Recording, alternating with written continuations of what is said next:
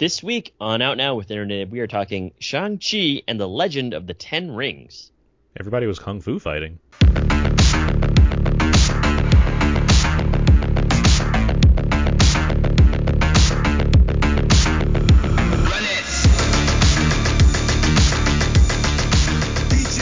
We are now recording, and this is Out Now with Aaron and Abe. I am Aaron, and as always, this is... Abe, hello, hi. Out Now is a film podcast where Abe and I discuss new movies weekly. We dig into movies via most spoiler-free review, the occasional commentary track, or some other fun movie topic. This is episode 467. 467. That's a good number. That's almost sequential. Sure. Missing a 500 in there. Yeah. And this week, speaking of sequential, we're talking Shang-Chi and the Legend of the Ten Rings, the latest film from the Marvel Cinematic Universe. And joining us to discuss Shang-Chi, we have writer for sites including Variety, The Wrap, and What to Watch. He used to take some martial arts classes as a youth, so he's going to grade some of these fights. It's Todd Gilchrist. Oh yeah, I did actually. I was really terrible. You know, I had a feeling that might have been true, and not just me writing. It was. I mean, it was honestly, it was very short-lived. But and so I decided to replace my training with just obsessively watching martial arts movies. And now I know even less than I did when I was actually trained. So I'm looking forward to this. All right. So you're the man. Also joining us from Why So Blue. Once you get your driver's license, you can live the dream like him. It's Peter Paris. Hey, everybody. How are you doing, Peter? Hey, Peter.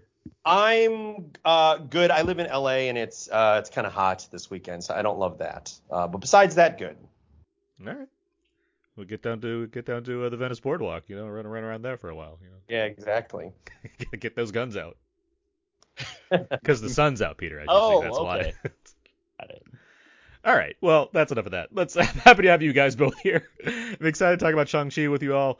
But before we get to all that, let's get to some show notes. Let's see. First up, new commentary track.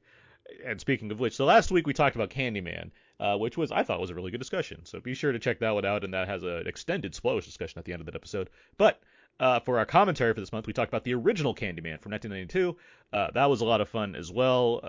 We do like doing these commentary tracks. We're going to try to pack them with a lot of information. So be sure to check all that out. And we'll have something coming next month as well, because that's what we do. We do commentary tracks every month, and they're always fun. Speaking of which, next month is very fun because it is October, the month of horror for us, where we like to do these special bonus episodes all month long. Every week of the month, we do an episode themed around some topic concerning horror. So stay tuned for all that. That's going to be a lot of fun. We generally have Jimmy O, friend of the show, on there, and some of you guys have popped up on there. Todd, you've been on one of those episodes, I think, in the past, and I believe Peter, you have as well. Have you guys ever seen the movie Halloween? I've heard of it. No. Yeah. It's pretty Is it good. Scary? I mean, it's pretty family good. feature. Oh, Yeah. I'm looking it up right now. It is about family. Yeah. Yes. Oh, this is great. Yeah. No, I'll watch this with my family. kids. Yeah. You gotta make it sound it's like a Fast and the Furious or something. No, exactly. It's about No, yeah. family. Yeah, no. If there's two franchises that have 10 or plus entries and are both about family that I compare to each other constantly, it's the Fast and Furious and Halloween.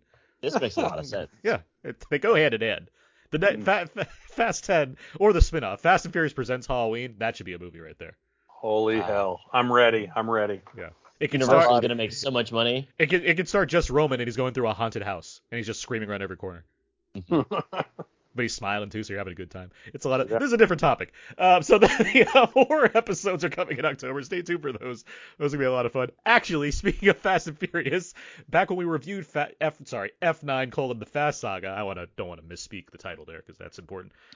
We had new friends of the show, Joe and Joe, on to talk that movie with us. And to reciprocate that fun event that we had there, I was on their podcast this week, Too Fast, Too Forever, where I talked about Tokyo Drift, the third Fast and Furious film, which was a super lot of fun. And that's going to arrive, I believe, on iTunes this week, if I'm not mistaken. So, look out for that.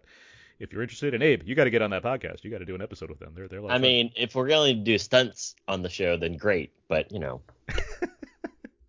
is a stunt is he a stunt coordinator? No, that's Mark. That's Mark Hoffmeyer. Oh, That's Mark. Mark Okay. Hoffmeyer. Yeah. Mark Hoffmeyer. Yeah. Sorry, Mark. Thanks, Joe. And Joe. Let's see. What else? Contest. Uh-oh. Just know that we got some things brewing. I have a lot of stuff. I have a lot of stuff sitting around here that I could just mail out. So we got some ideas brewing as far as what to do next with our contest after recently doing another one. Let's see, last thing. Oh yeah, of course, the summer gamble. The summer movie gamble, of course, where Abe and I, along with many other frequent guests of the show, including Peter, we battle it out to see who's going to predict the correct order of the top 10 highest grossing films of the summer. This year we're doing it for a worldwide box office total. That's going to come to an end in about 2 or 3 weeks from now. I believe, 3 weeks from now. Or no, 2 weeks from now, from this date. We'll finally have a result there. We'll see who comes out on top. But yeah, speaking of that, because we're talking Shang-Chi this week, that's, of course, one of the contenders in this summer gamble. And the movie opened to 83 million so far right now. That's what they're saying for the 3-day weekend total with Labor Day. 140 worldwide, which is that's a good chunk of change. Good for them and all that. And we'll see how that factors in the next couple of weeks for. It's a pretty unambiguous win for them as well. Yeah. This is true. Given the times and everything, and the choice to go directly to theatrical without the aid of a Disney Plus bump or whatever you want to call it, they stuck it out, and hey, success. So there you go. People wanted to see the movie. And we're going to talk all about that soon. But last thing, of course, iTunes reviews and ratings. If you like the silliness so far, you can hear a lot more of that by going to iTunes, finding our show, and then you could also give us a rating and review, which would be great. Yeah, you should really do this because we haven't had one in a while. It'd be nice to get a new iTunes review. Pump us up on the old charts. But yeah, all right. I think that's enough show notes. Let's move on now. Let's get to some Now Quickies. Trademark. Each week now we do quickies. That was pretty good this week, Aaron. That was pretty good. I took a break. Trademark. Yeah. Okay. Peter, really could hear everything. Thank you. If you slow it down, you can. I guarantee it. Peter. Which week we go?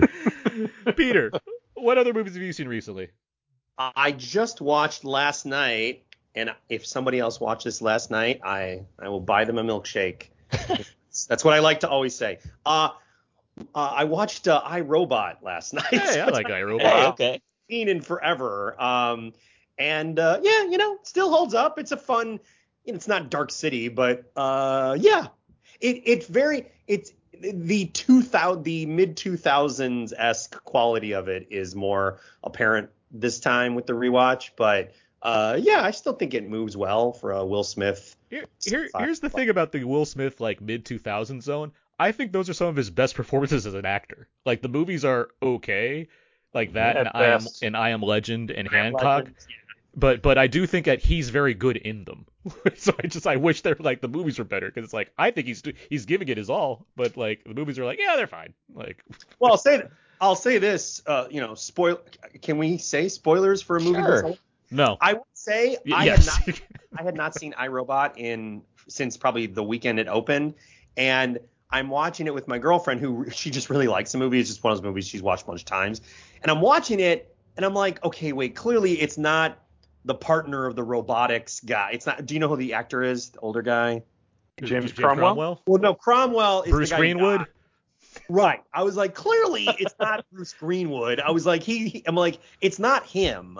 But there's not that many characters in this movie, and I was like, I don't know who can this be. And then it's Vicky. It's basically the Red Queen from Resident Evil, which is the same era of the 2000s. I was like, oh yes, it's the AI that's the bad guy. Like yeah, which I don't know how I forgot that. So I like that you're wrapped up in the mystery enough to be like, wait, who's the villain in this thing? I need to solve this mystery.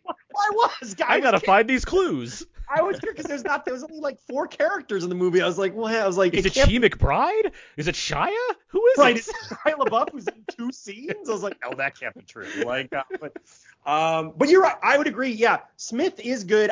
I'm pretty sure I prefer I Am Legend, although I have not seen that in forever. That's either. the better performance. I would agree. Yeah, but you're right. He's good in both of them. Also, I feel like Bridget Moynihan's role. I'm pretty sure they wanted Sandra Bullock, but by that time I guess she was too big because of Speed. It feels like a Sandra because Bullock. of a movie from 9 years ago. They're like, she can't do it anymore.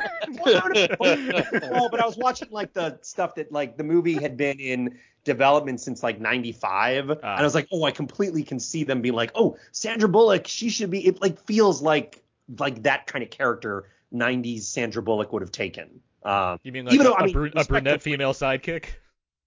Yeah, well,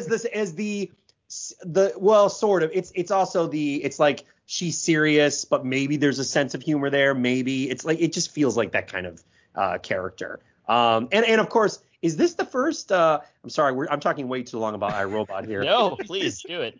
Is this the first time Alan Tudyk was doing like a voice? Because later, of course, he's also the robot in Rogue One. Well, I mean, he's also like, does he like he's also the robot? Like he did like the mocapping, robot in yeah, performance capture. the performance capture. Oh, yeah. I didn't know that. Yeah. Okay. Plastic Alan. Well, yeah, he is what? Yeah, Kate. What is it? You just watch Rogue One, Todd. What's his name in that movie? H2SO. K2SO. K2SO. It doesn't roll off the tongue like R2. I'm sorry. I can't get it right away. Right. Yeah. I can't think of another Alan Tudyk role before this where he's like a character of that nature. But I mean, the first time I remember ever seeing him was in A Knight's Tale, and he had like a fake British accent in that. Yeah, I mean, that's obviously a different kind of character, and that's on screen more, it's just his face. But he certainly, I think, already was in that mode a little bit, but even by the time he did iRobot. Yeah, in terms of kind of a versatility of voice, I guess. Yeah. Because he's also Steve the Pirate that same year as iRobot. I mean, big year for Alan Tudyk. Steve the Pirate. Yeah, in Dodgeball. Ah. He's a pirate. There's a pirate on their team. Yes. Peter, was there anything else you saw this week? Please say yes. No, that was the big. No. The only other thing that I know that Aaron and I have already discussed is I finally caught up with Succession season 2, and I thought it was great. I loved it, but I'm pretty sure that's not controversial to say. Yeah, not quite, but yes, I'm glad you caught up. Sorry, guys, I have to leave this. Todd, where are you? What have you seen recently? I've actually seen a lot. Like literally last night, Julie and I watched A Quiet Place Part 2, which I had not seen, which I thought was good. I thought it was very good. And then I rewatched Almost Famous, which is one of my all-time favorite movies. But then this week I watched this movie called Zone 414, which is really not good. Yeah, it's really bad. And then real quick, let's just explain it's a Blade Runner ripoff starring Guy Pearce. Yeah. Gear Pierce? Yeah, Gear Pearce. It's his German cousin. Yeah, it's like an 80-minute movie stretched to 100 just by having long scenes, and it's not good. I also watched Mogul Mowgli. I want to see that. Which I quite liked. And of course, Riz Ahmed, who co-wrote and stars in it, is really fantastic. It's really good. I did not know he co-wrote that. That makes me even more intrigued to see this. Yeah. I saw this documentary that premiered, I think it was at Telluride, called Bernstein's Wall, about Leonard Bernstein. And that was actually really interesting. It kind of has that.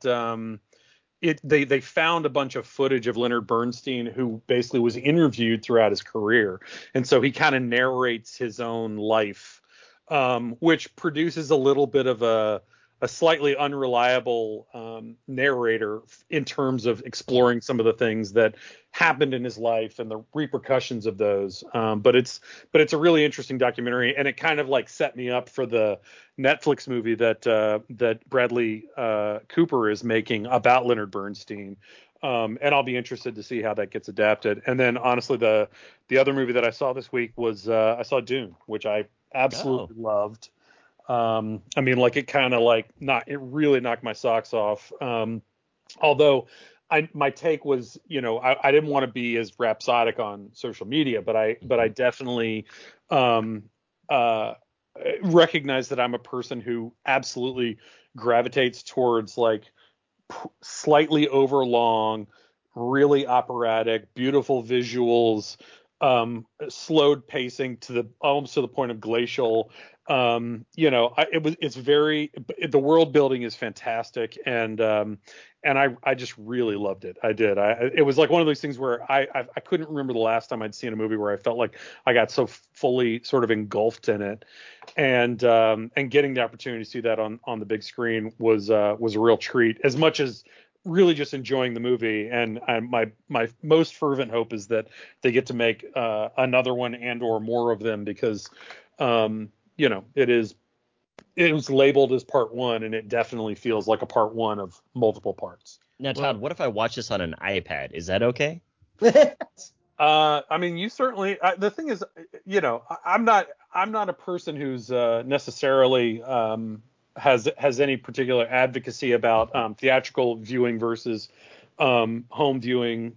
But like I said, I got invited to see it, and I saw it at Warner Brothers. Yeah. And I will say that like the scope and the sound in a giant theater is mesmerizing in a way that I question whether it would be, watching it on your laptop or something like that. But well, I'll send you your check after this show. Yes, please. I mean, it's funny not to get into it in too depth, but it's like this sort of argument that seems to be bouncing back and forth is kind of like, obviously movies endure, obviously movies succeed and achieve on longevity because of multiple viewings that are not in a theater.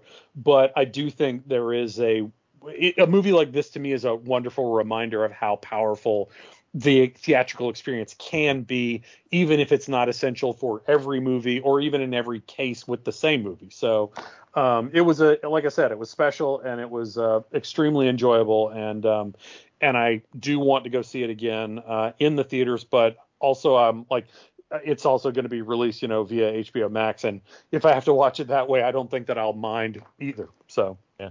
I mean, it doesn't sound that interesting to me, but I do look forward to when Guy Pearce stars in the remake Sandy War. Dear Pierce.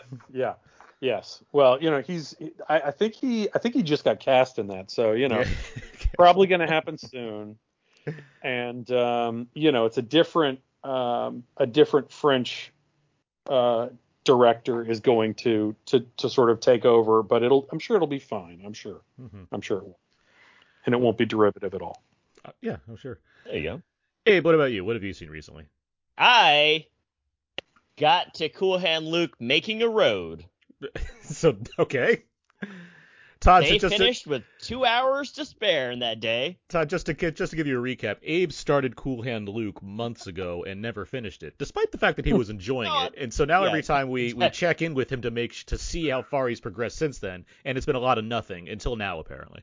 He's made a road. They've they're I don't know. What's going to happen next? What if they make 2 roads? I don't know.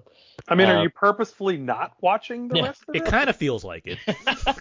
No, I'm just getting back to it. I'm getting back into it more steadily. They did finish a road, and I'm still intrigued as to what I'm seeing here. Paul Newman, what a guy! So that's the Cool Hand Luke update. I also have been watching. I watched episode 4 of What If on Disney Plus, and it's a darker episode for sure. But I certainly liked what they were trying to do with the entire What If universe. And I like that they're stretching their imagination, so that's not just all rainbows and sunshine. But it certainly was a nice little vignette into Stephen Strange, and also how the parallels into how you can think about it for life and how you have events that could never change are. It's a deep thought. So I'm glad that they're making some of these shows that are, I guess, being well received, but also have mature themes in them, and Reservation Dogs. So kind of just a lot of TV, actually. All right. Yeah. Well, the Cool Hand Luke saga continues. But, It continues. Have you started Reservation Dogs yet? I don't have Hulu, so no. Okay. I am. It's especially frustrating because Why the Last Man's coming soon. Now I'm like, do I get Hulu because I'm like that's one of my favorite comics ever. So it's like, and then I would be able to watch certain things. But also, I hate having less time to do stuff. So if I add a whole other streaming service with a lot of shows that I would like to watch, that means I have to spend more time on this. And it's like, when am I gonna find all this time to watch 6 shows that I know I'll probably really like? Yeah, you should just never sleep. Yeah, that's the answer. Mm-hmm. Well, I've seen a few things this week and recently that embargoes dropped, so I can actually talk about them now. I'll talk about the bad ones first. First up is Karen. This is a movie inspired by the various Karens that have gone viral on social media. It stars Taryn Manning as a Karen who's named Karen. Yeah. It doesn't get really that deep. It starts out as this trashy thing, as far as like white woman calling, making like doing the worst things possible to like her new black neighbors and like various microaggressions, what have you. Then it just proceeds to be like terrible, by adding like a backstory to make it like to give her some kind of like reasoning, and it's like, I don't know, this is like, it's already like not good, but then it's like, why try to like add dimension to this? There's like, just make her evil. Regardless, it's a terrible movie. It's terribly made. It's awful. The next is Yakuza Princess, which is adapted from a graphic novel that I'm not too familiar with. It has a really unique setting because it's set in Sao Paulo, Brazil, which has a huge Japanese population apparently, and it involves the Yakuza. There's an orphaned girl who realizes she's like the heir to this part of the Yakuza fortune or what have you, and she teams up with Jonathan Rhys Meyers as a like an amnesiac assassin himself. And all of this sounds like it should be a lot more fun, and it's not. It's not very fun at all, and it's a shame because there's like stuff there that could work if it was better directed, action-wise or what have you, but instead it just kind of falls flat on its face, and it's annoying. How are the leads? Let's see, Rhys Meyers. It's weird because it's like he's fine, but it's like, why is he here in this movie that's so like Japanese populated? And I guess it's maybe a graphic novel aspect, but like, did the graphic novel have just like this random white guy amidst all these other Japanese people? Regardless, he does okay, and the lead is, what's her name? She's like a singer, I believe. Also, she has like, it's like one name, like Masumi or something like that. I think that's right, but like, I mean, it's a nothing. Like, it's not a fun. Like, the movie should be like pulpy fun, and it's just not that. And it's like it feels like it wants to be too. Like the way the opening titles come up and everything, you're like, yeah, okay, this will be like a fun like riff thing. And it's like, oh, this is just not fun. So all right, I watched Worth. This is that like movie that comes out like on Labor Day weekend that has like it seems like it's supposed to be important, but there's a reason it's also coming on Labor Day weekend. That tends to happen. It stars Michael Keaton as a numbers guy who's working. It's like set back at 9/11, and he's working on the 9/11 fund and how to properly compensate people that were lost, families of people that are lost in 9/11. Stanley Tucci plays like his, not like the antagonist, not the antagonist is the wrong word, but like he's the guy that's opposing the kind of formula that he's developed for this to happen, and it's a kind of a back and forth as far as how to properly, compensate people and deal with the things that are going on. There's a premise here that I think is interesting, but the film doesn't do much with that to make it better than it is, despite the fact that you have, the Tooch and Michael Keaton. And it's a shame, but I also see why it's just kind of been dumped on Netflix, without any like real fanfare. So it's out there, and like, they're good because they're Michael Keaton, Stanley Tucci, and Amy Ryan for that matter. Like, they're all good, but the movie's just kind of nothing. Yeah. Let's see some better things I saw. Okay, because I was like, this is a lot of nothing movies that you've been naming. Yeah, so there's three better ones that I saw. One is called We Need to Do Something. This features Pat Healy, among others, who's a wonderful character actor. It's him and Vanessa Shaw plays his wife, and he has two kids. One of them is the lead female from Vast of Night, Sierra McCormick. They are a family that are trapped in a bathroom due to a storm. So like a giant tree's like blocked a door or something, so they can't get out. The film takes place almost entirely in this one room, and it's about something happening outside that they're not aware of while they kind of slowly unravel on the inside. And we kind of learn more about what may have caused this to happen to begin with, which might be supernatural in nature, or it might not be.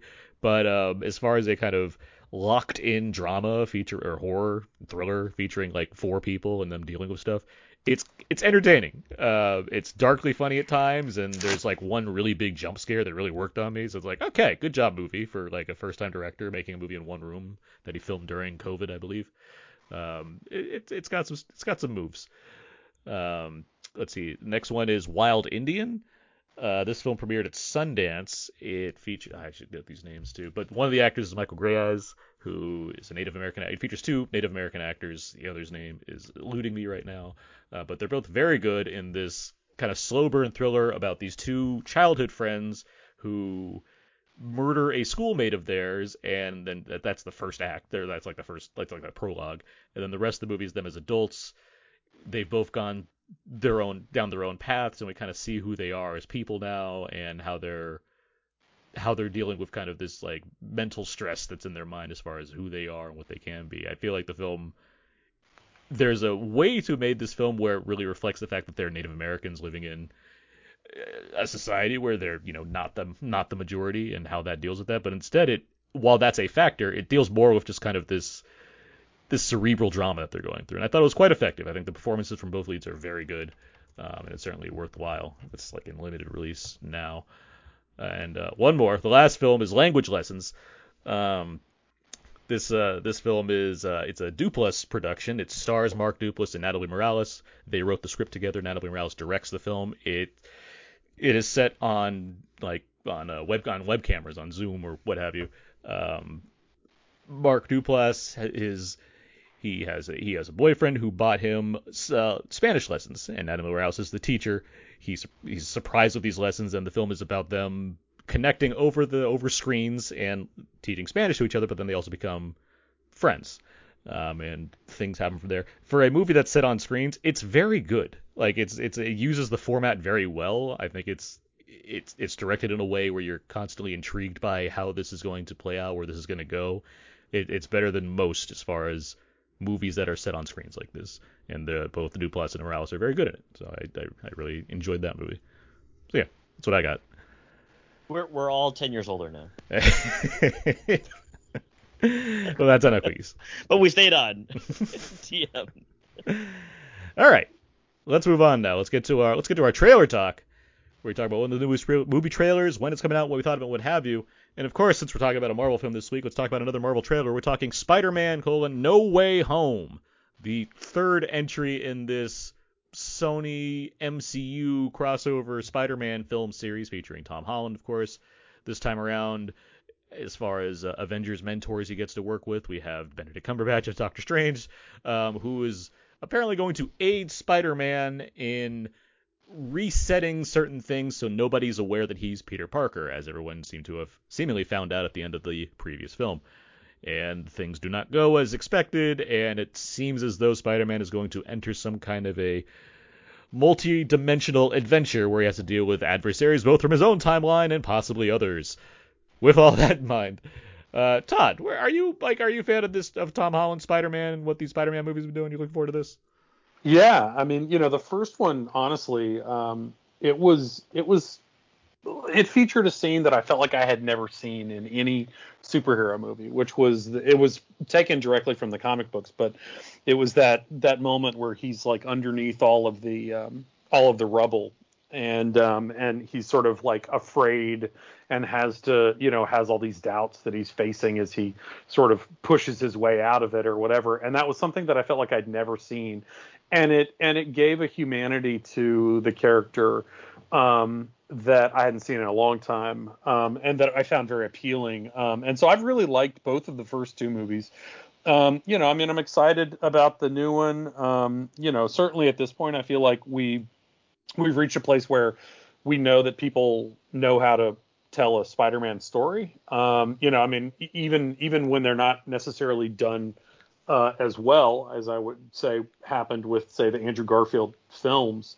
I think that there's like a pretty strong grasp on the character, even as it's changing hands.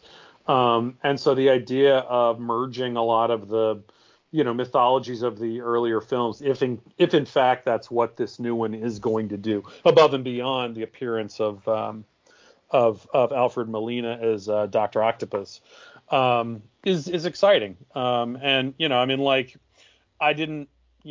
tend not to rush to hypothesize when I see a trailer, like I feel like the internet seemed to do when this debuted, because everybody seemed to be very concerned that Doctor Strange would make such a terrible decision and he would do this and that and all this other stuff. And I'm like, well, that's the reason that movies happen, is that characters make good decisions and they make bad decisions, and they make some for the right reasons, some for the wrong reasons. And I'm sure it'll be. I'm confident with John Watts as director again. It'll be an interesting exercise. I do hope, and this was the one feedback that I sort of saw people make, which was that, when you look at the old Sam Raimi Spider-Man movies, they are so colorful.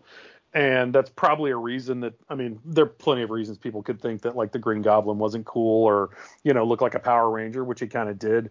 But also, like, the vibrancy of his cinematography that he did, to me, was, I think, a big part of the appeal of those films. And I'll be interested in seeing how much John Watts sort of mimics any of that, or if he just kind of, like, sort of maintains a slightly more naturalistic, or sort of, middle distance kind of cinematography with the film. Those Raimi films were shot by Bill Pope, who did the cinematography for Shang-Chi, we're talking about later. Yeah. If you guys planned it. Yeah. Todd, you brought up the Doctor Strange thing, and it makes me think of something that occurred to me when the trailer dropped and there was that speculation. Going back to Star Wars for a second, when The Mandalorian was coming out around the same time as Rise of Skywalker, there was a sequence where there was, like, force healing introduced in The Mandalorian.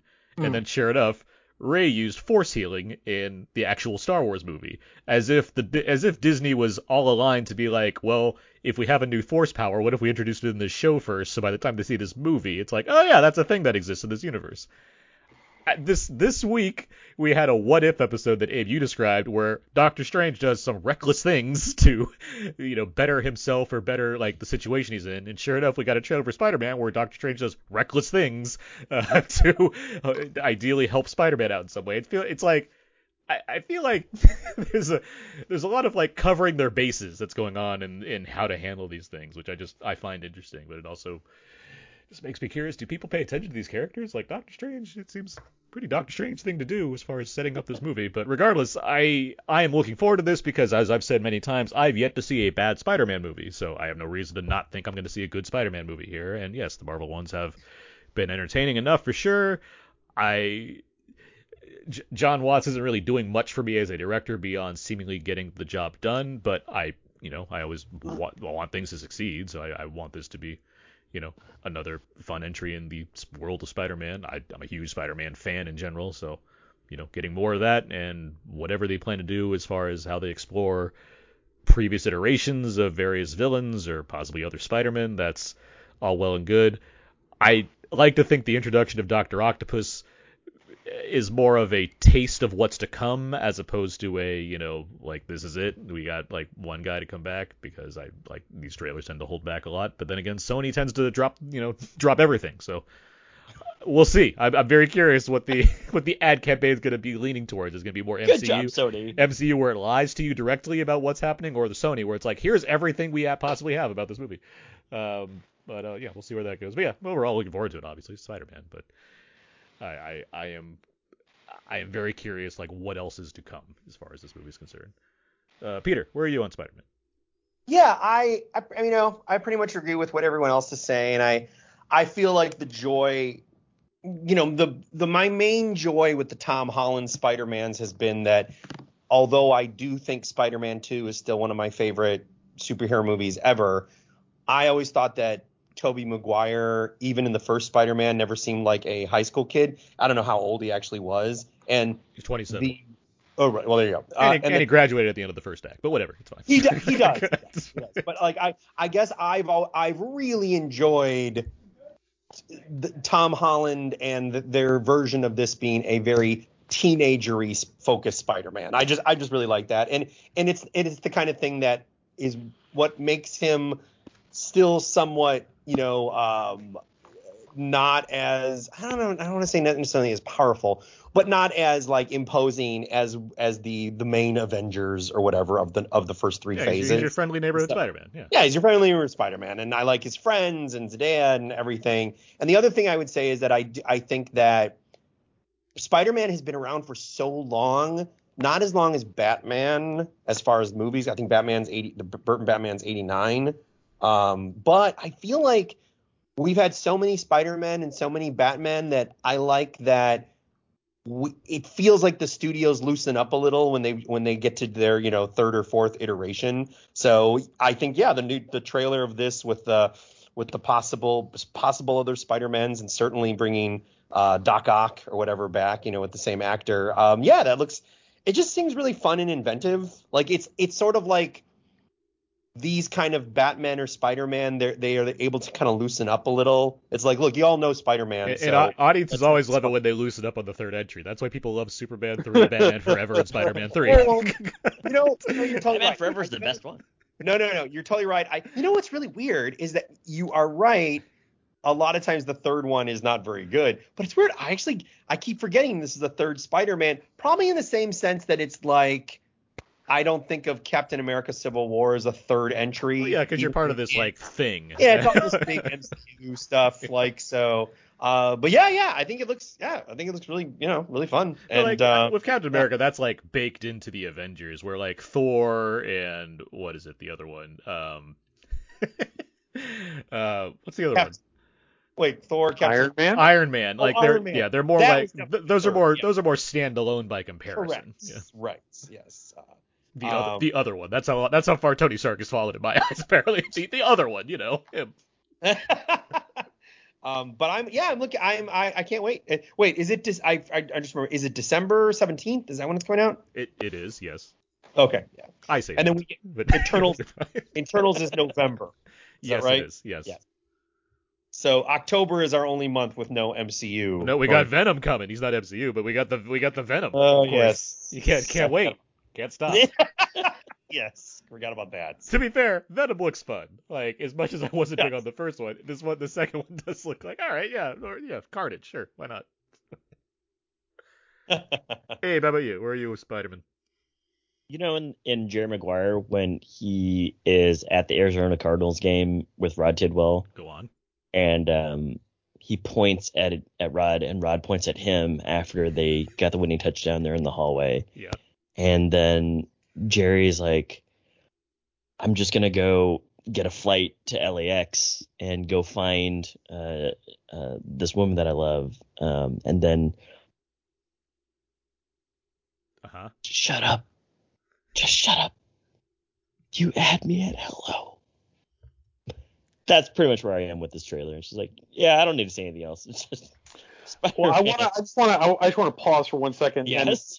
And I want to thank you, Abe, for really reenacting this extremely cryptic moment from film history that no one has seen for 25 years, except that it's been utterly etched on the memories of every single person. You could probably have just said, you had me at hello, and yet I really admire Todd, it's about the setup. I like that. Yeah, you backed it up to the Tidwell thing, which has nothing really to do with any of this at the end of the day. Yes, I'm saying I really admire your commitment to this. So please continue. I apologize. Commitment. It's called commitment. Yeah, I don't need to say anything else. Spider-Man. No way home. Let's go. All right. Well, the movie does open December 17th, and we'll all be there with bells on and not 3D glasses probably. Because do we do that anymore? Is that still a thing? No. Shang-Chi was in 3D apparently. I didn't see it in 3D, but it was. And there's some shots. They're like throwing daggers around. It's like, yeah, that would be neat to see in 3D, I guess. I don't know. I don't care about 3D anymore. But yeah, Spider-Man, it's coming. All right. Well, speaking of Marvel, let's move on. Let's get to our review for Shang-Chi and the Legend of the Ten Rings. The Ten Rings gave our family power. If you want them to be yours one day, you have to show me you are strong enough to carry them.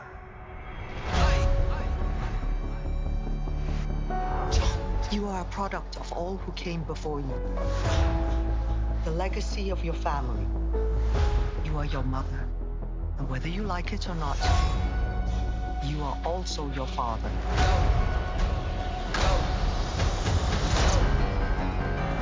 I told my men they wouldn't be able to kill you if they tried.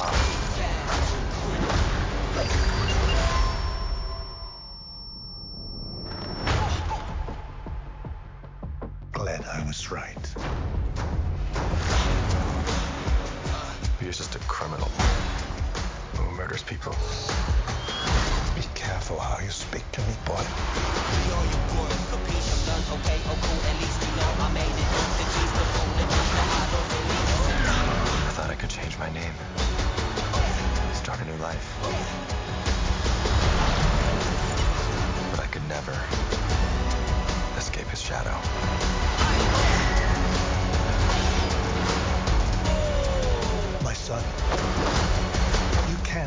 from your past. All right, that should have been some of the trailer for Shang-Chi and the Legend of the Ten Rings. The master of Kung Fu himself, Shang-Chi is the 25th MCU film, the second entry in Phase 4, and set in a post-Endgame world.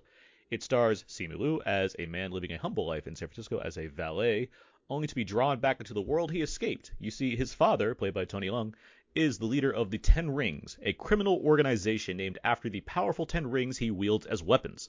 Shang-Chi and his best friend Katie, played by Awkwafina, head to China first to connect with his sister, only to find themselves dealing directly with their father, who has plans of his own, which may unleash an even bigger threat. The film is directed by Short Term 12's Destin Daniel Cretton, with cinematography by Bill Pope and stunt coordination by the late Brad Allen. Todd, how does Shang-Chi stack up as a Marvel action film, and what do you think of the film overall? I really enjoyed the movie. You touched on something when we were talking about the trailer earlier that I thought was really good, or really appropriate for this film, which is, of course, like sort of the idea of how all these different interactive Marvel Cinematic Universe stories sort of overlap and intersect and everything. And, particularly after Black Widow, which, because it's set in the past, it's, and it doesn't necessarily have an enormous amount of stakes for things going forward, except for in a post credit sequence, which of course was foregrounded a little bit on one of the TV. Was it WandaVision? Maybe is that where that character that yes, Julia Louis-Dreyfus, which I hadn't seen. Falcon. I really, Falcon I really liked. I think the action is great, to answer your question directly, in the film. I also think that it succeeds most when it's kind of functioning on its own terms, as opposed to trying to fold in past, present, and future elements of the MCU mythology. And quite frankly, with Black Widow being sort of like the first post Avengers film that sort of was supposed to kickstart Phase 4, I think this is actually a better Kickstarter for that, because easily it's not rushing to try to build necessarily a mythology that can work with the other movies. It's telling its own story, and it's telling a really interesting one that has, of course, a lot of cultural specificity, but also I think it sort of approaches its own mythology with this kind of amazing pastiche of styles from Asian martial arts and Asian action cinema over the last 40 plus years, that I think that it utilizes really well to really introduce us to a character who, myself included, did not know well. Most audiences did not know well before this film, and now I think kind of like rightfully sort of earned him a place, particularly in a Marvel Cinematic Universe where there is a Tom Holland Amazing Spider-Man who to some extent is marveling at being a superhero while he's being a superhero, and is sort of, not that I do think that we need a lot of superheroes who are like crazy, right? I don't think that's actually a good thing as a rule, but I do think that, acknowledging that we are still, at least within the cinematic universe, in a world where superheroes are still very unique. And so therefore, when people are realizing that they have these abilities, or they are coming into this community of superheroes, then there is a degree of excitement and of, no pun intended, marveling at sort of that what that world means for them and for the world itself. Peter, as a Asian American and a man who likes big stupid summer blockbusters, what did you think of Shang-Chi? I liked it a lot. I thought it was very loose and fun. I really appreciated the kind of like normalcy to the character, even though we meet him as Sean or whatever, or well, when in our time, even though he has his past and everything. I always really like seeing, and it's funny going back to Peter Parker, I always really like seeing characters that have to have jobs and stuff. Not that I don't love the Tony Starks of the world, or Thors, but I always like that. And yeah, I guess as an Asian American, I would say that East meets West, I feel like they lean into it just enough for something like an MCU. I mean, I'm not going to say it's The Farewell, which also starred Awkwafina, but I was surprised how well the kind of culture class of a person who has been in America, been in San Francisco for at least 10 years, and going back to his roots, worked pretty well. I can't really think of anything where I wasn't, especially, look, MCU is owned by Disney. I was in no way thinking that I was going to be like offended or anything. I think it was more wondering what they would necessarily do with their pandered to. Yeah, maybe be pandered to, or like what they could do to. I mean, look, like it or not, we have Black Panther before this, and then we have Captain Marvel, and so we kind of can look at those for good or for bad of what works or doesn't work with those movies. But they were both hugely successful. We can kind of look and see like, oh well, this is kind of what Disney did. With Black Panther, they created this world of Wakanda. So it wasn't just T'Challa's journey and everything, and how much that seemed to resonate with the Black community. And I wasn't sure going into Shang-Chi what I was like, well, will I watch that movie and think that if I was a kid, if I was like 10-year-old Peter, would I be like inspired? And I think in a way, yes. And again, but I think it comes down to the relatability of Sean / Shang-Chi.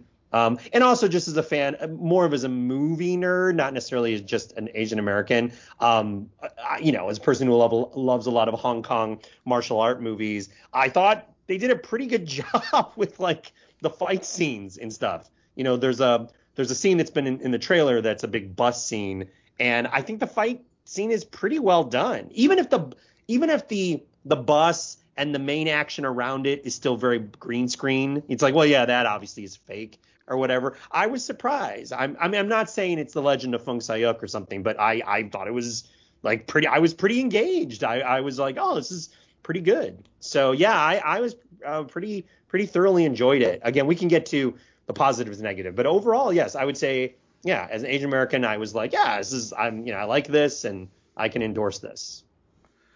Abe, where are you Yes. with Shang-Chi?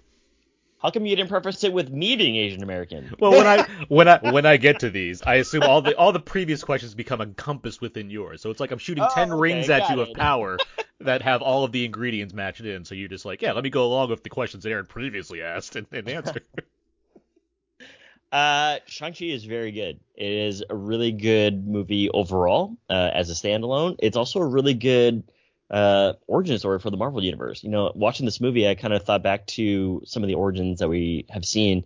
Todd brought up Black Widow, but I also thought of Captain Marvel, and I was like, why did the Captain Marvel movie not do it all for me? It's like it felt rushed, and we talked about it during that review. And this one, it seems to really take its time to let it breathe and give you storylines of these characters that we're going to have to follow for the next, I don't know, maybe another decade. And that's really great. That's really cool to see that that they finally found their footing, I suppose. And they're like, yeah, if we're going to make an origin story, let's make it its own standalone movie and allow it to be itself.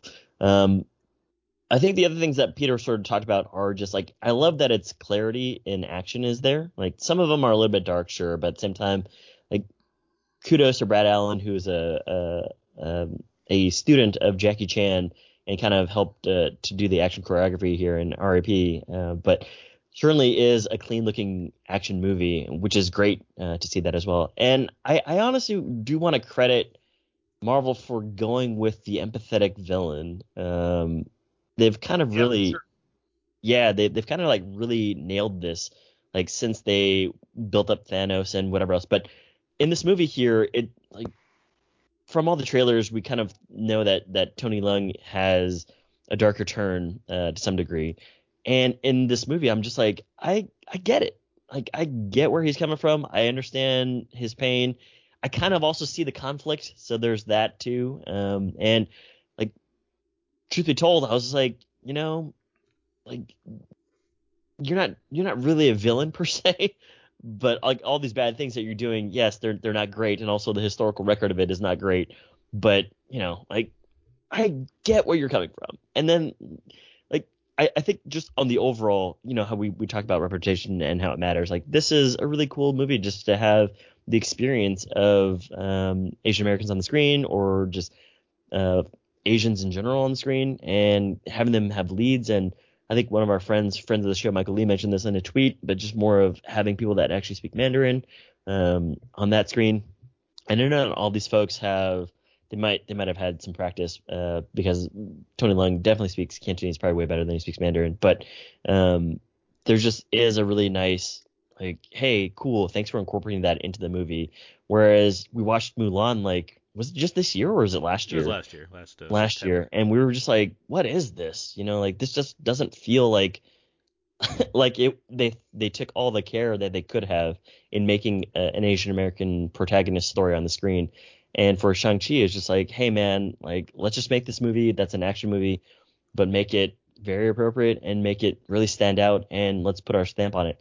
Like Destin Daniel Cretton, I wasn't really sure because I was like, well, he's a really good dramatic director because we love Short Term 12 on this, and he brings the dramatic aspect to it. There were very emotional scenes in this movie for me, and I was like, oh, this is well done here. And lastly, this is probably the best Avatar Last Airbender movie we'll ever get on the big screen. Yes. Like, I mean that sincerely. And I was just like, this is, if somebody were to make that adaptation for the big screen, they're going to have to like fight this one, because this is a really good lost person with historical past trauma that's coming back, accepting their fate and wielding it.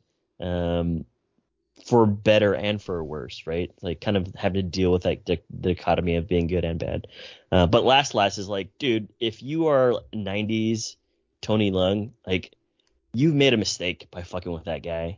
Because if you're not seeing Hard Boiled, The Killer, like come on, who do you think you're messing with? So overall, a really strong movie on its own merits, but it's also a really strong introduction to the character. And also a really great great addition to the Marvel Cinematic Universe. Did they de-age Tony? Like, I know it's No, supposed to be like they just left him. He's supposed to be thousands of years old, so like I guess they didn't really need to. But I'm like, Jesus, he looks good. Like, he looks so young still. I guess they're just like, let's leave him as some, but give him this really dope ass '90s blazer. Oh yeah, I mean his.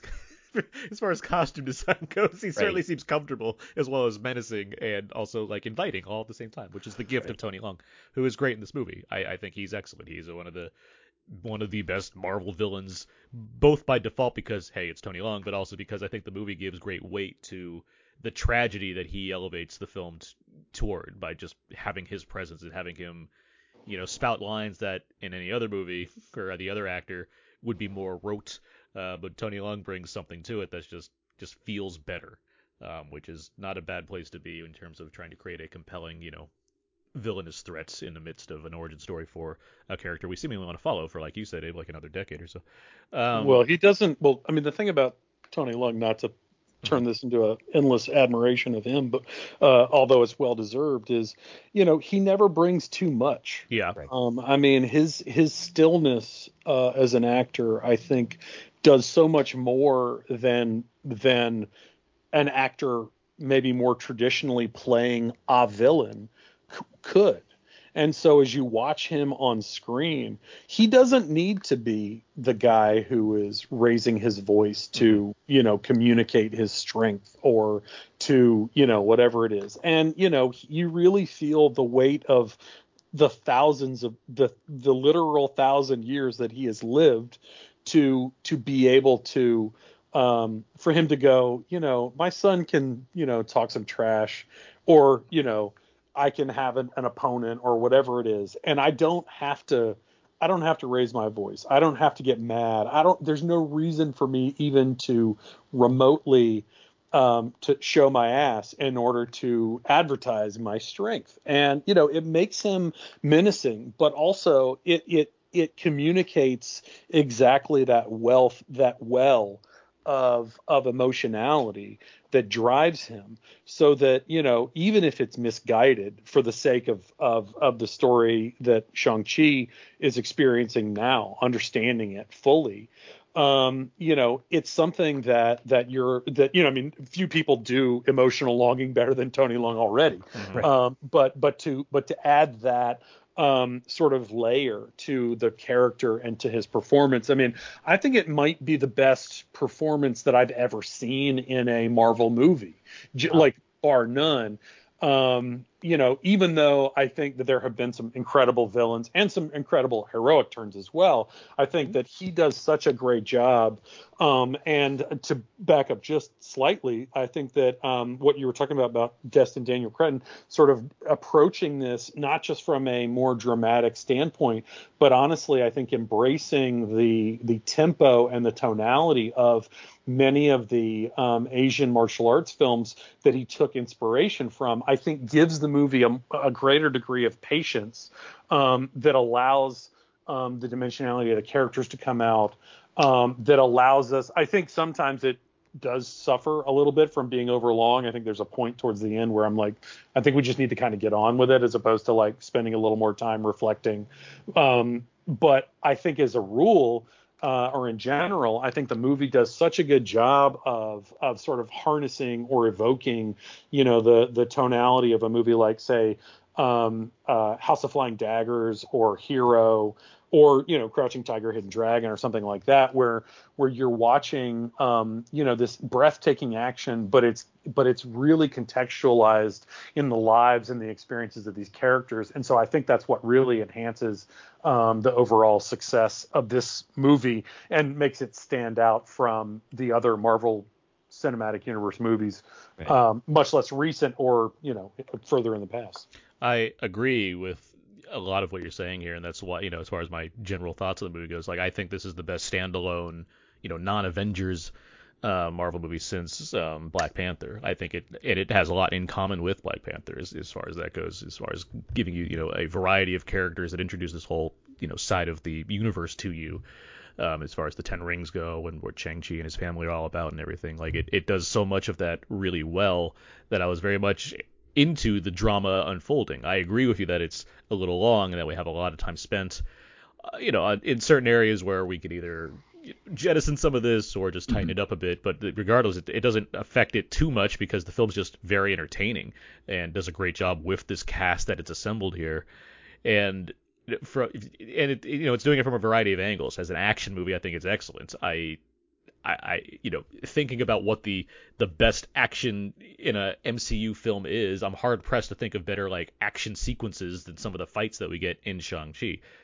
Certainly in terms of like hand to hand combat. Obviously there's, you know, sure, big blow 'em up stuff with the CGI and all that, which is like, great, yeah, that's cool. But in terms of like watching, you know, Simu Liu on a bus pulling off moves that seem very much inspired by some of Jackie Chan's fight scenes, with like him taking off the jacket, fighting a guy, putting the jacket back on, then punching a guy, punching it. Like that's awesome. Like it's great. It's great to see, and it's clear. Like this is a month or so after Snake Eyes, which was terrible as far as the action goes. It's like, and for other reasons, but like, you know, watching this movie, it's like, see, we can do this. Like, it's not hard to make a blockbuster film where you can actually see the stuff that's worth the blockbuster dollar. So it's like, it's such a relief to watch this movie, especially after the trailers for Shang-Chi, which I was not impressed by. Like, you know, by default, I'd be seeing the movie. It's a new Marvel movie. I don't, you know, the track record's solid. It's like, why would I expect this to be bad?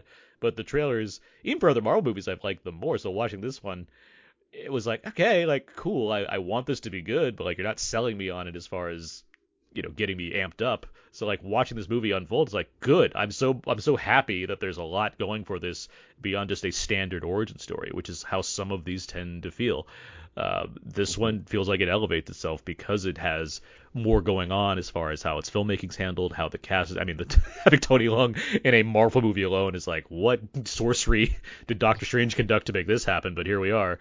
But yeah, it has all of those aspects. And yes, on top of that, as I, you know, alluded to by talking, you know, or to asking Peter about this, and, you know, Abe, I'd be happy to hear more what you have to say about this. You know, being the first Marvel film that has an Asian lead, like that is also a huge thing. And the idea that it's incorporating various elements of culture into this, it reminds me of something, Todd, you actually said when Black Panther came out. I think it was a tweet you made addressing something along the lines of, there are aspects of this movie that I'm not going to get, but other audiences will, and I'm okay with that.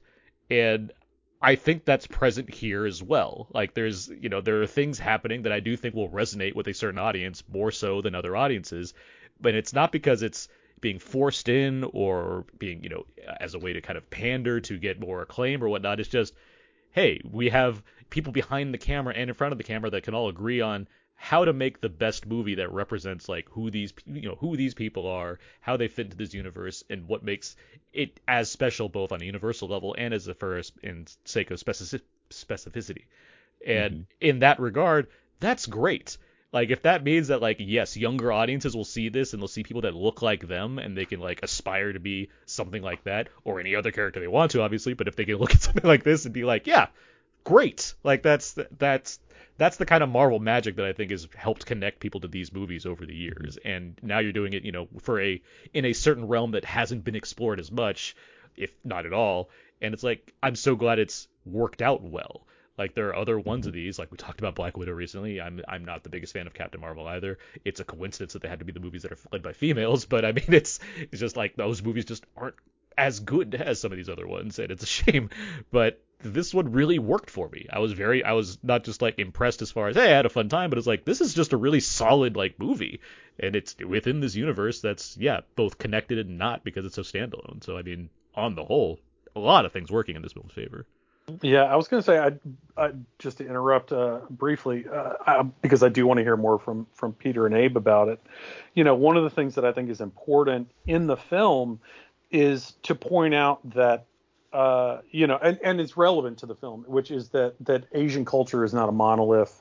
And I do think that as wonderful as it is for this film to be representative of a hero who is Asian, I think that its specificity within sort of like the Chinese culture that it draws from is something that also elevates it. And that really creates like a really powerful, I think, statement, both for the viewer and also for exploring, sort of the influences, be it sort of the familial aspects of his relationship with his father, his sister, his mother, but also the action. Sort of the sort of Tai Chi, Yin Yang, sort of martial arts culture, and the philosophical elements that are essential, I think, very much to a lot of Chinese storytelling. And so again, I happily yield to both of their for their perspective, but that was something that really stood out to me because there was this real excitement about the fact that it was like the first Asian superhero, and I'm like, it is broadly the first Asian superhero that we certainly see on this scale, but there is a degree of cultural specificity which I think brings out exactly what you were saying when you quoted my tweet about Black Panther, that I think is important to specify as people are reacting to it, because it is something where not necessarily every single Asian person may respond to it in the exact same way, but I think that's what also gives it such a unique and wonderful opportunity to connect with a lot of people who probably have never seen anything like this, certainly in American cinema before. I think one thing I forgot to say, and it might sound really trivial, especially compared to what I think Todd just was saying really eloquently, better than I could have said, is it's such a simple thing, but like there's a moment in the movie where he has to fight. I think it's supposed to be, is it Abomination? I think, is it the Tim Roth character? Yes, it's Abomination. Yes, he calls him a meal. So yes, it's just right. And he's about to go fight, and the guy says something like, "Oh, get ready, take your shirt off," or something like that. And it's played for laughs. Like, wait, take your shirt off? I mean, it's because a fight. But I have to say, we talk about how important representation is, and obviously there's a difference between my 50-something. Me being without a shirt in my 50s and Simu Liu, but is there? Todd, you look. I mean, you look great. That's the only difference is the age. That's no. But I will say it is cool to see, because I do feel like historically with Hollywood films, we have seen many women, like Asian women, that are, presented as sexy and like, just very attractive, like on screen.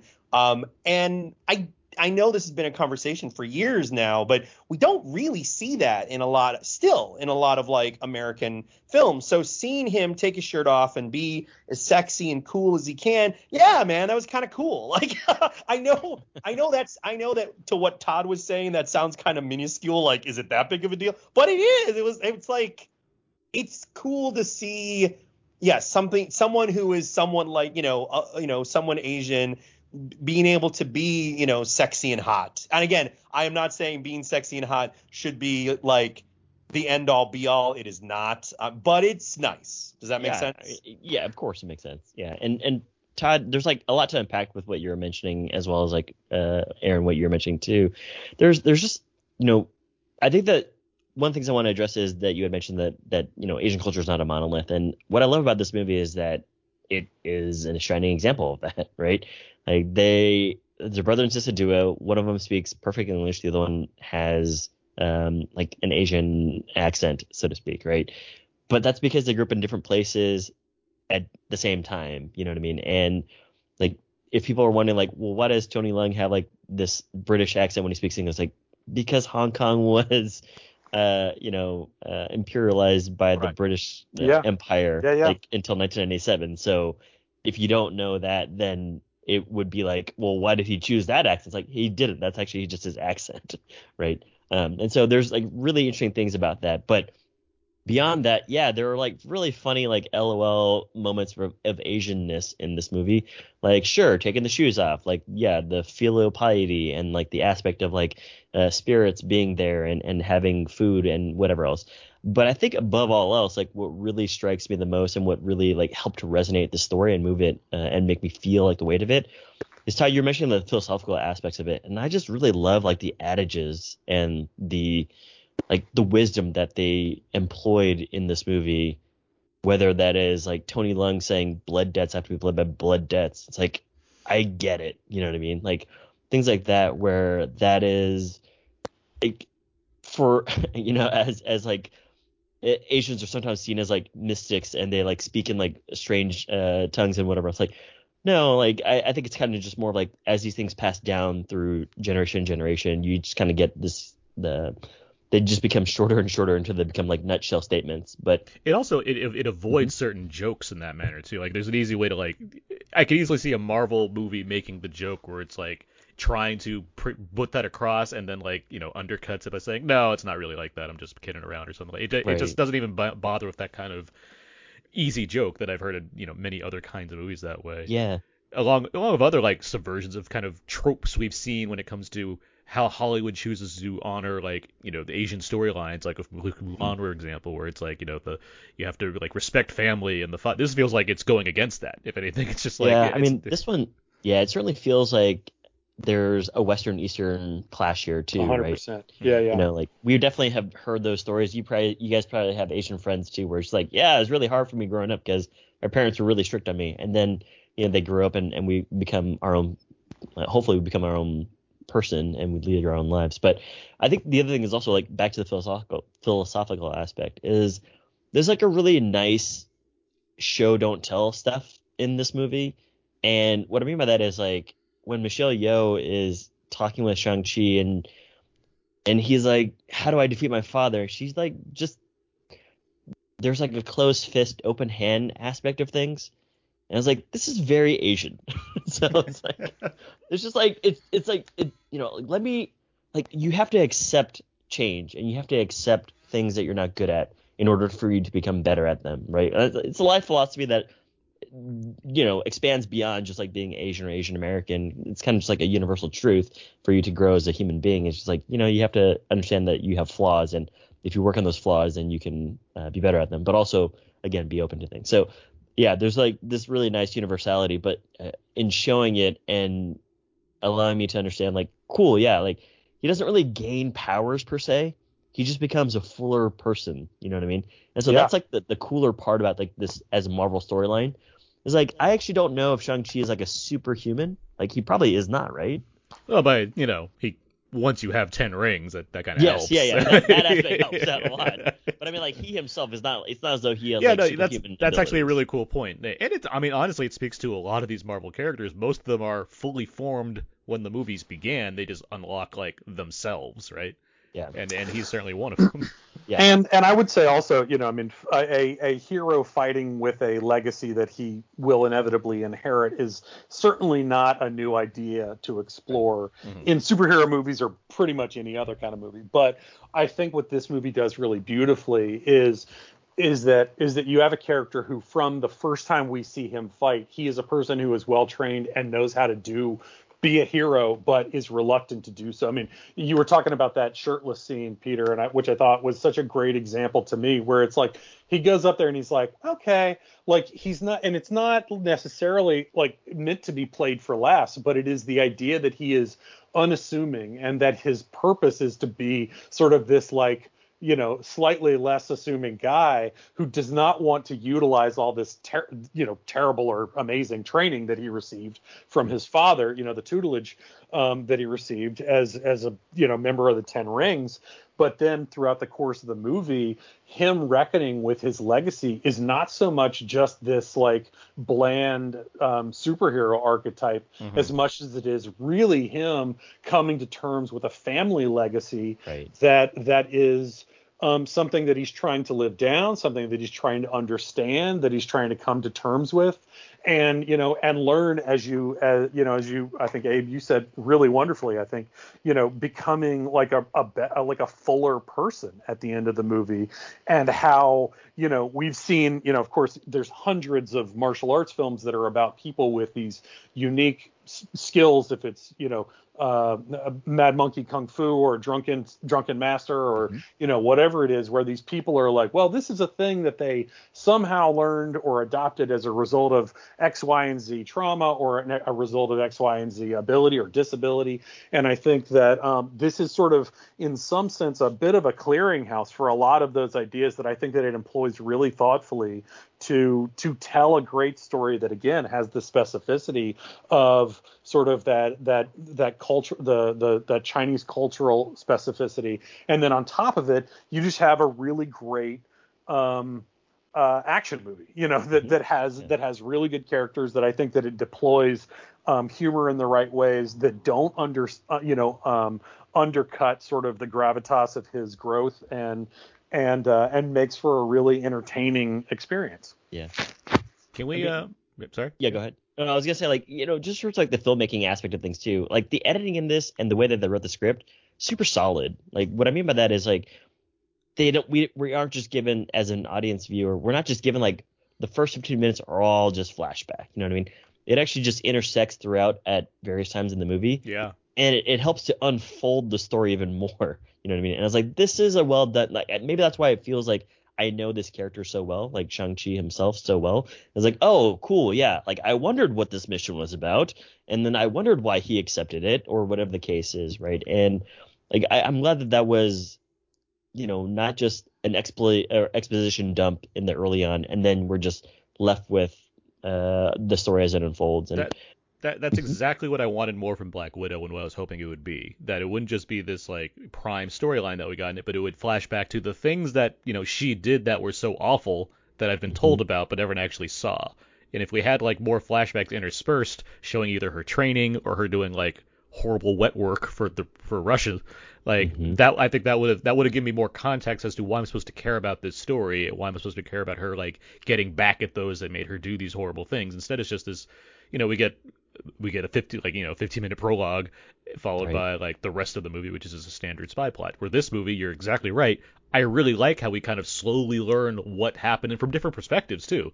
We get Tony Leung's side of things. We get Fala Chen, the wife's character, like the mother. We get her kind of side of things. We get Shang-Chi's side of things, and we get the sister side. Like, we get all these different perspectives on understanding where these people are coming from, what's going on here, and I feel like that's such a benefit for a movie like this that still stays mostly inside the lines as far as an MCU film goes, but feels like it's somebody's vision of how to do this as opposed to a product.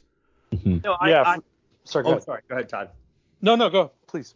Oh, I was just gonna close. No, I agree, Aaron. I mean, I liked I liked Black Widow more. I mean, you and I have I prefer Black Widow more than Aaron does. I don't know about the rest of you guys, but I will say, sort of to Aaron's point, that I wonder if part of this though is, while I do think it works best, yes, I think interspersing flashbacks in this movie works better than it does in Black Widow. I do wonder if part of it is because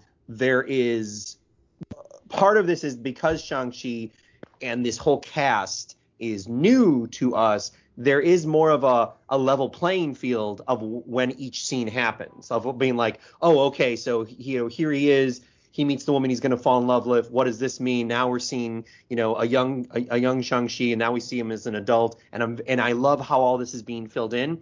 Interestingly, the movie I thought of wasn't Black Widow. It was F9. And I feel like, I do wonder, when I saw F9, I was frustrated by the flashbacks.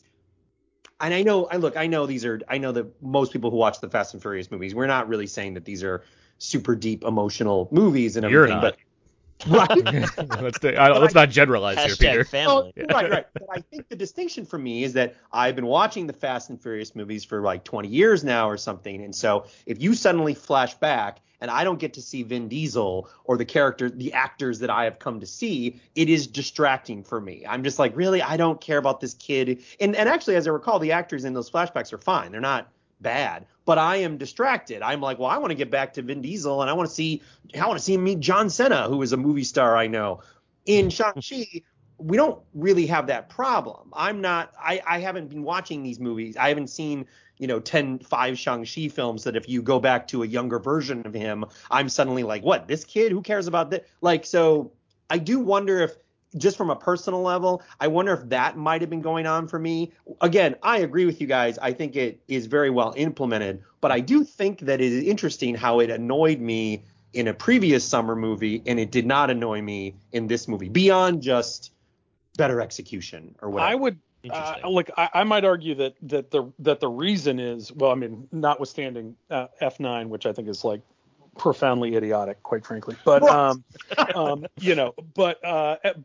but the difference is between it, going back to sort of the original comparison, which was Black Widow to this one, is that the action in this movie, I think, is implemented as in the service of storytelling, as opposed to in the service of a set piece. I mean, one of the things that sort of wore me out with Black Widow was that every single sequence, every action sequence in that movie is, we just escaped the crater explosion and we landed on just the other side and everything's okay. Like, it's like the end of that movie is such a hat on a hat, where it's like we have to crawl out of a tunnel that comes out of a building that's falling on top of another building that's being flown through the air, that crashed into another building that has wings, and you're just like, I cannot even get my bearings, because there's nothing here except for just how much more we can amplify the action over and over again.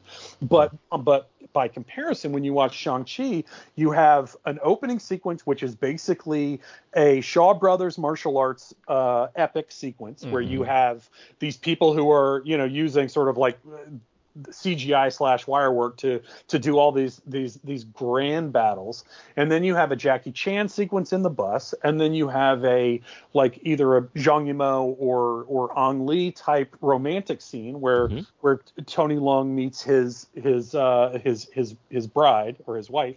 And then as the movie progresses, it escalates with each sequence that sort of uses a slightly different aesthetic, but every one of those is serving a story, as opposed to just creating another opportunity for some action to unfold. True. And I think that that's really what allows it. So that's where, like, I think once it gets to the small village in the middle of the thing, and there's like one extra flashback there where Shang-Chi is sort of like reflecting on what he did and that kind of stuff, I'm like, I kind of feel like we need to like pick up the pace a little bit here, which is probably, for me, maybe just a reflection of my impatience as a Western viewer, but I do think that, like, once the movie gets back into the giant wall with the creatures coming out, and then you have a dragon, and you have all this other stuff, which is, sort of borderline I mean, there's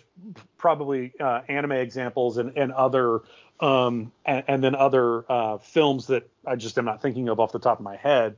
Even like Stephen Chow, I feel like that kind of like evokes that.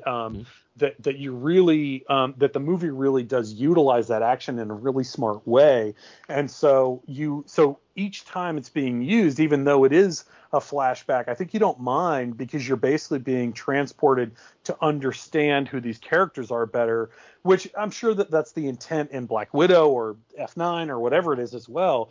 But I think this movie has the integrity of really being undergirded by a really strong dramatic sensibility, from its story, from its most basic storytelling foundations, that allows us to really feel like every moment is being utilized to show us who these characters are, as opposed to thrill us with a set piece.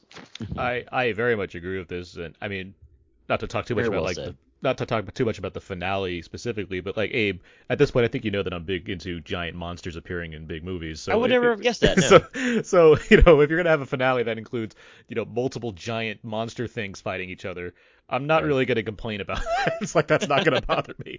But even then, yes, these Marvel movies tend to have these overlong action finales, and I didn't find room for complaint here. Like, I was into, like, it has a lot of cross-cutting between the different, like, characters were involved with fighting things.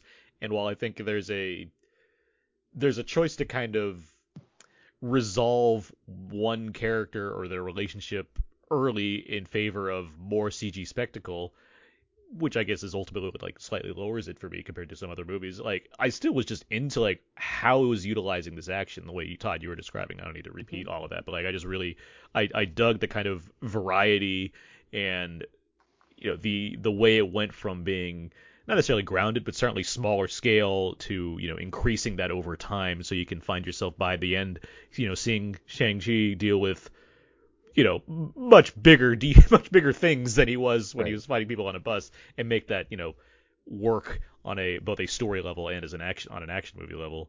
I'll also say rings are cool, guys. Like, I like seeing rings being fought with. There's a move where he like uses the rings to like step on them 1-1 and then like kicks the guys. Like, yeah, let's see more ring action. I'm into this a lot. Creative. Like, something that you talked about, Todd, that I also liked is that, yeah, even during these large action set pieces, there's still like some strange character development happening. Like, the best example that I can think of right now off the top of my head is, you've got this large action sequence piece at the end there, and he's got to make a decision with his sister, and he makes the right decision. You know what I mean? Like, in other movies where they could easily just take an exit of like, cool, this is like an easy emotional piece. It's like, no, let's take the harder route, but still make it like this meaningful moment for these two characters. And I was like, that really defied what I was thinking, and I applaud you for that. So good job, screenwriters, for making that happen. Obviously, they have plans for the rest of these characters, but in that moment, in that scene, I was like, other movies would have taken the easy way out and just been like, this is the end for this person or this creature or what have you, right? And I kind of appreciated that he's still, like we discussed earlier, he's still really becoming more used to himself or like a fuller person of himself, like even as they're fighting midair in this giant battle sequence at the end. And I think also they do a good job of really creating a great ensemble, so that like even the bad guys are more interesting. I mean, Florian Mutino is it Machete? What's that guy's name? Razor Fist. It's on his car. It's all over his car. Razor Fist. But it's like there's the moment where like you're sort of like, he's not like just a shitty guy, or like, or such like an unambiguous villain that we have to sort of like somehow turn around Fast and Furious style to become a hero later on. Like, you're like, he's a guy who has a quote unquote unique set of skills who at a certain point is like, yeah, we're going to get our asses handed to us just like you guys are. So it actually makes sense for us to team up. And then you have a character like, say, the martial artist who's wearing like the it's like almost like a Chinese opera mask. Mm-hmm. Yeah. Who we don't think we he's like sensei guy who used to beat him as a kid. He beats children. Yeah, that's it. Yeah, and it's like And it's like the fact that that guy is like one of the first people who kind of gets taken out in this big battle is an interesting way to offset the audience's expectations, because I think we're so accustomed to sort of the video game like escalation of stakes, where you're like, well, first they fight this guy, and then they fight this guy who's a little badder, and this guy who's a little badder, until you finally get to the big bad. And this is a movie where it's like, no, there are things that transcend any of these like little rivalries that we have.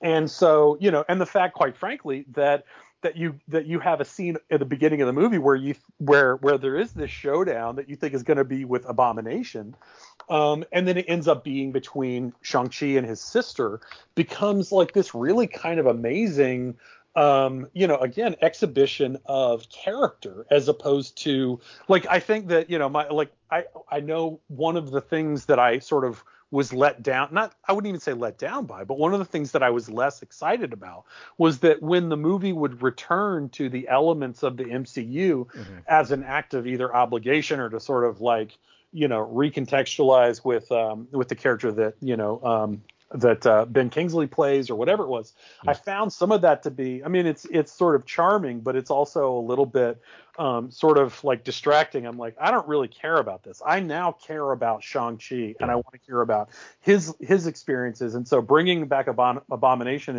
is a fun Easter egg, but I was very grateful to discover that they weren't really trying to build Abomination into the mythology of this, merely just trying to acknowledge that he's a character within this larger universe. And so I think that the movie does a really great job. And so it was even to the extent that I got to the post credit sequence, and I almost didn't want there to be one. I'm like, this is enough. I'm like, this story was great. I really like this. I like these characters. I think you know, they make some great jokes. And they, you know, and I also think that it was a good, they also play Awkwafina's character the right way. Like, I think there's such an easy, I mean, to the point that I think maybe Abe, you made earlier, is that there's a really easy opportunity for them to make jokes about how wild and crazy all this stuff is. And she and Shang-Chi as well both are reacting to this in sort of real time, discovering how the scales of this are so much bigger than they ever would have realized. But I do think that the movie does a good job of not making her comic relief, or, you know, that sort of they're human, they're winking, but not a winking commentary on something, which I think mystifies it, you know, if you do it too often. And I think that they did it in a way where, like, you know, I mean, they have that amazing scene on the outside of that building in Macau, you know, on this building, which that location is such a, I mean, like, first, if you've been to those countries, it's something that you see, but also the idea of like implementing an action scene that way with these bamboo, you know, scaffolding, other stuff is so cool. And you're like, oh, okay, these people are like, you know, they're really fighting for their lives while also kind of like functioning in this heightened reality. And it just is, it's really thrilling. And so that by itself, hermetically sealed in this film, is great. And the only time I think I got momentarily even let down was where I'm like, oh yeah, they got to bring up this thing again, or they got to bring in the other people. I'm like, quite frankly, the more time that it took to establish just this world was what made it, to me, much more satisfying experience than maybe some of the other earlier origin stories or, you know, standalone episodes of the larger MCU. Can I yeah. Oh, sorry, got it. Peter. No, go ahead, Peter. Can I ask a question to all you guys? Sure. In this, one of the things I was disappointed in, if we can talk about some of the things we didn't love. However, but I'm hoping that maybe it was my experience. Todd, you had mentioned Yumao and Lee, you know, and some of Zhang Yimou's films from the 90s and are like I think they're some of the most colorful and gorgeous films. I like Raise a Red Lantern or Judo that I've ever seen. And I will say, I saw this at a screening at the El Cap in Hollywood, and I really enjoyed the movie. But I thought that I was surprised at the costumes and the art direction House of Dude, were maybe it colorful. But I did think that I was like, wow, this looks kind of muted. Like it, Sure. and I will say that like Guardians 2, Black Panther, because I feel like MCU movies do sort of get this rap where it's like, wow, a lot of the MCU movies are kind of washed out looking. But I felt like the last few MCU movies, they had embraced a wider color palette and stuff. So I'm just wondering, was that my experience at the El Cap, or did you guys all think, yeah, not quite as colorful as you'd think it would be? Maybe it was the experience of the projection I saw. I think for a movie like this, it could have stood, to have more. That like it feels like early on it was doing more than it did later on, honestly. Like with the introduction of that whole bamboo forest and everything, and some I like really that. wide shots to show the scale of this thing versus like Tony Leung standing like just on the outside of it. Like there's some good stuff there, and I'm not saying that's I'm not saying the movie looks bad in that regard. Like I do think there's colors here. I don't think it's as it's not as apparent as something that's more stock MCU, so to speak, as far like like the Ant-Man movies or something where like it seems like that's less of a priority. But yeah, I mean, yeah, in the previous, I mean, you mentioned Guardians too, and that's like 5 years ago now at this point. Like it's not like it's that recent anymore. True, So true. it's like it seems more along the lines of which filmmakers are trying to make the bigger impression, right? Where like something like Black Panther, the James Gunn's films, like those seem like that's very much indebted into the DNA of what these movies are versus some of them that are kind of less focused on that aspect. Yeah, I would say. I mean, I would say I'm not sure. Trying to decode. What constitutes a MCO house style is an exercise in futility and Sure, right. To some extent. But I would say I think one of the. I mean, certainly there was CGI used in the Zhang Yimou films like Hero, House of Flying Daggers, Curse of the Golden Flower. Curse of the Golden Flower. Yes, I don't know. I almost said Golden Scorpion, the Woody Allen movie. I was like, there wasn't much CGI in that, but maybe less than I remember. But no, like there was CGI in those films, but I think there was a practicality to the cinematography and to the filmmaking that I do think maybe lent itself to Zhang Yimou, who, as you mentioned in his earlier films, Raising Red Lantern, Judo, To Live, all those films, like certainly were extremely colorful, and I definitely think that I would have liked that. I also think that that a more muted color palette covers up a multitude of sins, and Sure. to whatever extent, I extend this as just a degree of empathy to a filmmaker like Destin Daniel Cretton, who's never worked at a scale like this before. Like, if that's a way to alleviate some of the concerns of realism or even magic realism in this film, then I sort of forgive it. But I would agree with you. I do think that there has been this like long journey to the middle when it comes to even the way films are, even Hong Kong films are photographed now. I mean, like, when you think of the Great Wall, as infrequently as the humanity may do so, Zhang Yimou's film is not. I liked it. I mean, I thought it was a fine. I mean, I thought it was actually a fine. I don't have, but I do think that it was a film that definitely suffered from a more subdued color palette than he had used in the past. And, Shadow is a really interesting film. I was about to say, Shadow is like him sticking it to you, be like, oh, you want to see colors? How about none? Yeah, it's that movie is uniquely sumptuous and yet somehow managed to be almost black and white. And so, which is a testament to his abilities as a filmmaker, which, suffice it to say, Destin Daniel Cretton has not demonstrated yet. And also just the freedom that someone like Zhang Yimou has compared to someone that's working within the Marvel Studio system. Yeah. Right. Oh, But for sure. I think the problem probably more than anything is that I would imagine the more light you've put into a frame to shine on superhero CGI and all that kind of stuff, I think the more people nitpick. You know, and which I find somewhat ironic because, you know, not to like the Hulk that Ang Lee made is a very, very vibrant, colorful film. And I actually thought that his Hulk was one of the most amazing CGI creations I ever had seen. And I would actually argue, I would say, I think holds up remarkably well. I don't think everything in the film does, but you know, that is a very, very brightly colored film. And I think that it takes a degree of confidence as a filmmaker to be able to do that, and a fearlessness.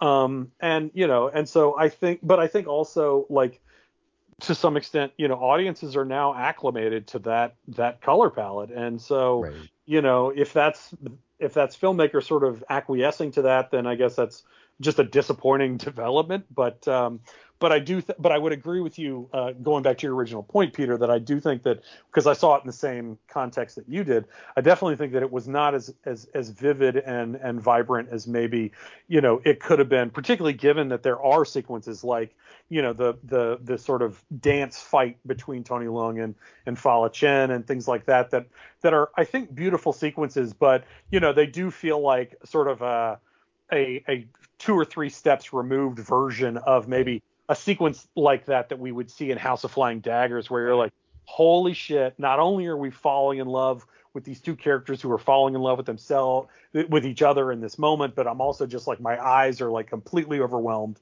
with the gorgeousness of the cinematography and the choreography and everything else. Oh yeah, and I mean, if you have Marvel trying to make a wuxia film, you know, you have to, like, especially for someone like, you know, us that are more familiar with these, like, you have to expect that it's not going to be, you know, something on that level, right? It's going to be, you know, the Marvel version, which is like, okay, cool. And, you know, to its credit, it does it pretty well. Like, the movie, exactly. These sequences are well accomplished, if not, you know, not the best, but there's still the efforts there.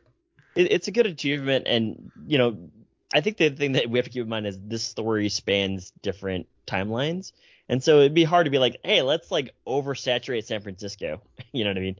Or like, let's oversaturate like this giant castle that he has in the mountains of Macau or China, you know. So I definitely appreciate that they took some care and some craft and decided to put something in there, but at the same time, like, it didn't really, like, I could see why they couldn't do it for the rest of it. And Todd, I think you said it the best, which is like, it kind of hides some of the things if you're not used to this budget, or if you're not used to like this studio and whatever else. So like, it is what it is, but good job on allowing me to see some of those influences, like, at least in the first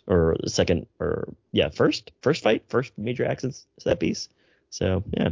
Can we we've been talking a lot. I know we're going to wrap up soon. Can we talk about the actors in this movie? We talked about Tony Leung already. Sure. I don't know how much more there is to expand on how great he is. But obviously there's the star of the film, Simu Liu, who I didn't watch Kim's Convenience, so I am, and, you know, the various smaller, I know he's like a stunt guy and what have you. Like, I haven't, you know, associated much with him, so he's new to me. But do you guys have thoughts on our lead of this film?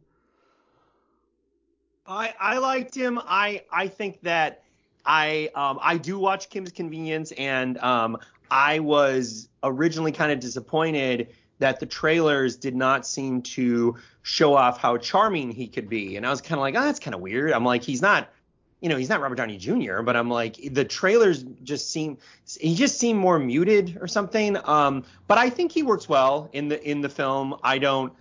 I'm not saying I think he's like, the best performer ever, but I think he's likable when he needs to be, and his sort of what Todd was saying about the scene, his first big fight scene. I think that's the kind of thing that the actor does well. There's a kind of nonchalance mixed with like a almost not resistance, but hesitance, or reluctance, whatever. Wait, what? Or reluctance. Yeah. To him. That I thought worked pretty well. Like, yeah, I thought he was solid. But I do understand why most of my other film critic friends, the person that we talk about is Tony. It's like, I mean, like he was like, to me, the film's MVP. Well, yeah, it's like trying to praise Joseph Gordon-Levitt in Lincoln. It's like, yeah, okay, like, right. But I thought it was, he's good, and the big thing to me was I really like I like Sean's relationship with is it Katie? Is that Awkwafina's character's name? Yeah, Katie. Like, I really like American Girl. I like their friendship. What? American Girl. American Girl. So yeah, I thought it was good. Yeah, and I mentioned Aquafina earlier. I do think that they use her well, and I think that, I mean, she's got so much charm on screen that, like, I think she doesn't. I think someone using her more strategically benefits their movie, which I think is exemplified with The Farewell, quite frankly, because that is a movie where incredulity is something that she could provide pretty easily, and I think that to massage that it really strengthens the whole movie. I definitely think Simu Liu, I do love sort of his reluctance to be an action star as a character, and I think that actually is, and I think that his relative newness on screen is an advantage to the film as well, because I think that because to me, I think, like, notwithstanding just the idea or the potential cliche of like a badass Asian martial artist being a superhero, I think that the idea of a person who is trained as a family legacy to do something that he is not eager to do, and then going through this, I mean, like, I really think that it's so exemplified beautifully in the fight that ends up being with his sister, where he takes his shirt off and everything. I really love that, because it's like he goes out there and they're like, take your shirt off, and he's like, okay, like, I guess so. And it's not like, because it not only does it sort of very very gently sort of introduce us to him, but it introduces him to a world that's bigger than himself, and I think that that's a real strength that he brings to the movie that feels believable. I don't think that he lacked confidence in performing the role, but I do think that the way that the character is performed in the movie builds to a really satisfying conclusion that is something where it's like, these are still, I mean, like, whether, I saw somebody today talking about the perhaps questionable timeline of how old he is as opposed to how old the character is and how all that stuff works out, which I didn't even think about.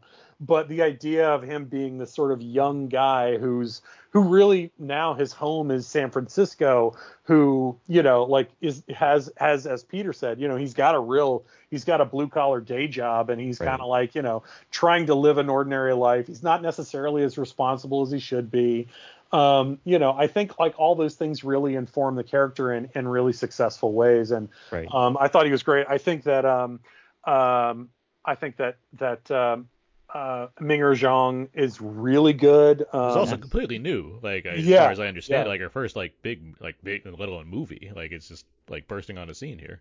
Yeah, and I think that they, again, I think one of the challenges I'm sure they had to face was threading the right needle of celebrating and exploring, be it Chinese culture, be it Chinese martial arts culture, and character types without sort of leaning too far into stereotypes or familiar types.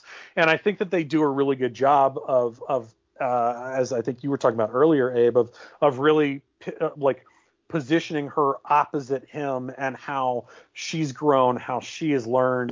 There is a degree of empowerment to her character that's not just a sort of blank, sort of empty or cliched sort of empowerment narrative, but it is one that's, again, born of the character that I think is really successfully explored. It speaks with them together. It speaks to, like, them making these characters, human, like acting like people would in certain scenarios, and I think that goes a long way as far as, not making it just this kind of force of feminine empowerment. Like, there's nothing wrong with it, like the way it's not, again, pandering. Like, it's not trying to single this out as this is the only thing that defines the character. It gives her and the others just, like, stuff to do. And there's little, like, bits. There's a moment where when Shang-Chi and Katie first meet up with it, like, after the fight, and they're introducing Katie, and she looks at her and she says, "I like your pants." And it's like, there's nothing to that, but it's just like, this is a person that has, like, thoughts, right? It's not someone that's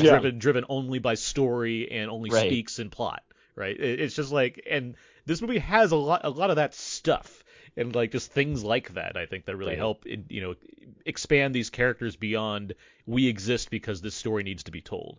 They exist as people that need to fit in this universe and have a reason for you to like them, which is ultimately what's so successful about the MCU, right? That you like these characters, not that you like the stories that they're in. Sure, you like them fine, but you like hanging out with these people.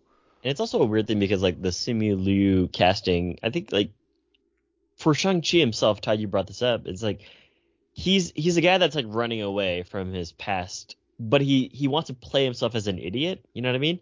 So he takes like these menial day jobs, and he kind of just like wants to like hang out with Katie and go drinking and do karaoke at night.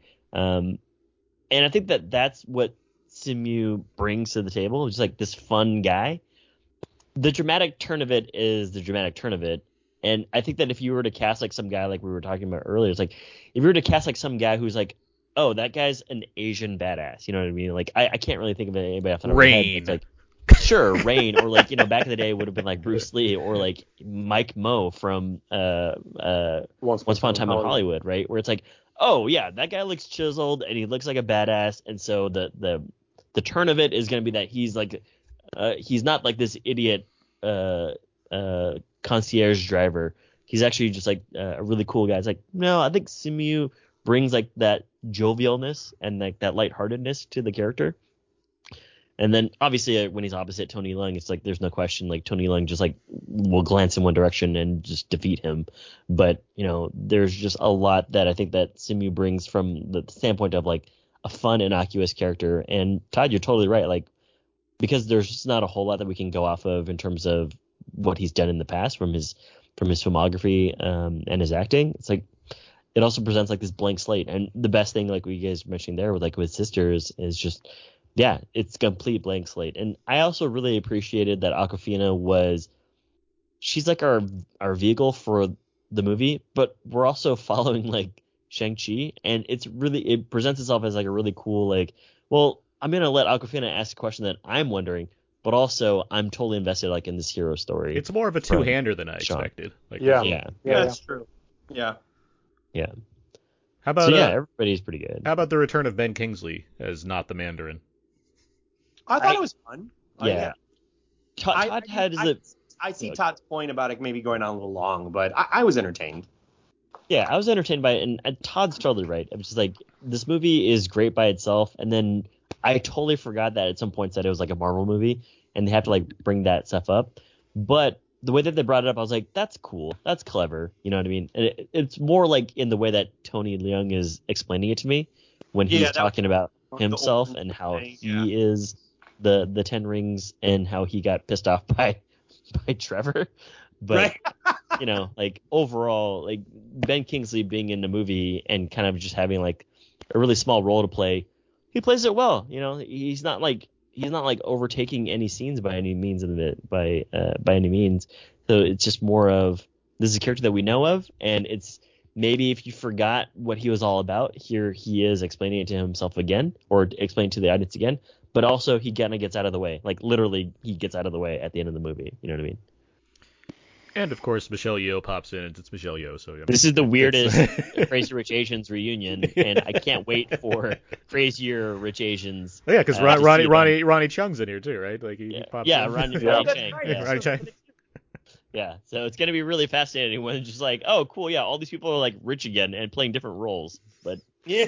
Well, what actually I'm curious about is, Michelle Yeoh already played a character at the end of Guardians of the Galaxy 2. Yeah. So I'm curious if that character is the same character or a different character. You also have what's her name? Gemma Chan, who's, the star of Eternals that's in Captain Marvel. Like it's like they're playing a little fast and loose with some of these actors that are popping up in multiple roles. Yeah. Well, I mean, it's called the multiverse, guys.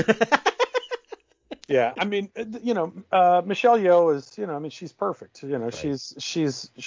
She communicates like absolutely effortless gravitas and quite frankly compassion. That which I think was actually beautifully played against type with in Crazy Rich Asians. But I think that I think she's great. again, just to not to put too fine a point on it, but it's like I think the stuff with Ben Kingsley was fine. I think that it's funny, but I think there was a degree. There was an article that Mike Ryan actually wrote this week where he was talking about why films don't just end when they're over. Mm-hmm. And he talked to some screenwriters off the record, or their quotes Their were names not are out, yeah. attributed. But basically it was talking about how there seems to be this inclination that either audiences want or screenwriters feel obligated to continue building out detail after detail after detail to resolve things. Mm-hmm. And, there was obviously a short film that was made after Iron Man 3 where he has more to do. But the truth is that, like, I had completely forgotten about that character, and I did not need for him to come back. Mm-hmm. I'm saying I just did not need that. I think it's fine that he did. And I would say if you still feel like the Marvel Cinematic Universe did not treat the Mandarin appropriately, then I could say okay, and I go with God with whatever your criticisms are. But to me, I feel like the Iron Man 3 handled that well. So we don't necessarily need to have more of this character. Now, I understand the purpose he serves in this movie, and what he ends up doing is funny and cute. It's also it gives you some sense of familiarity. So if you're going to introduce like wild creatures and mystical lands or what have you, it's like, okay, at least there's someone that can like welcome me into this that I'm more comfortable with. At least that's the logic I could see, not necessarily that I agree with that being needed.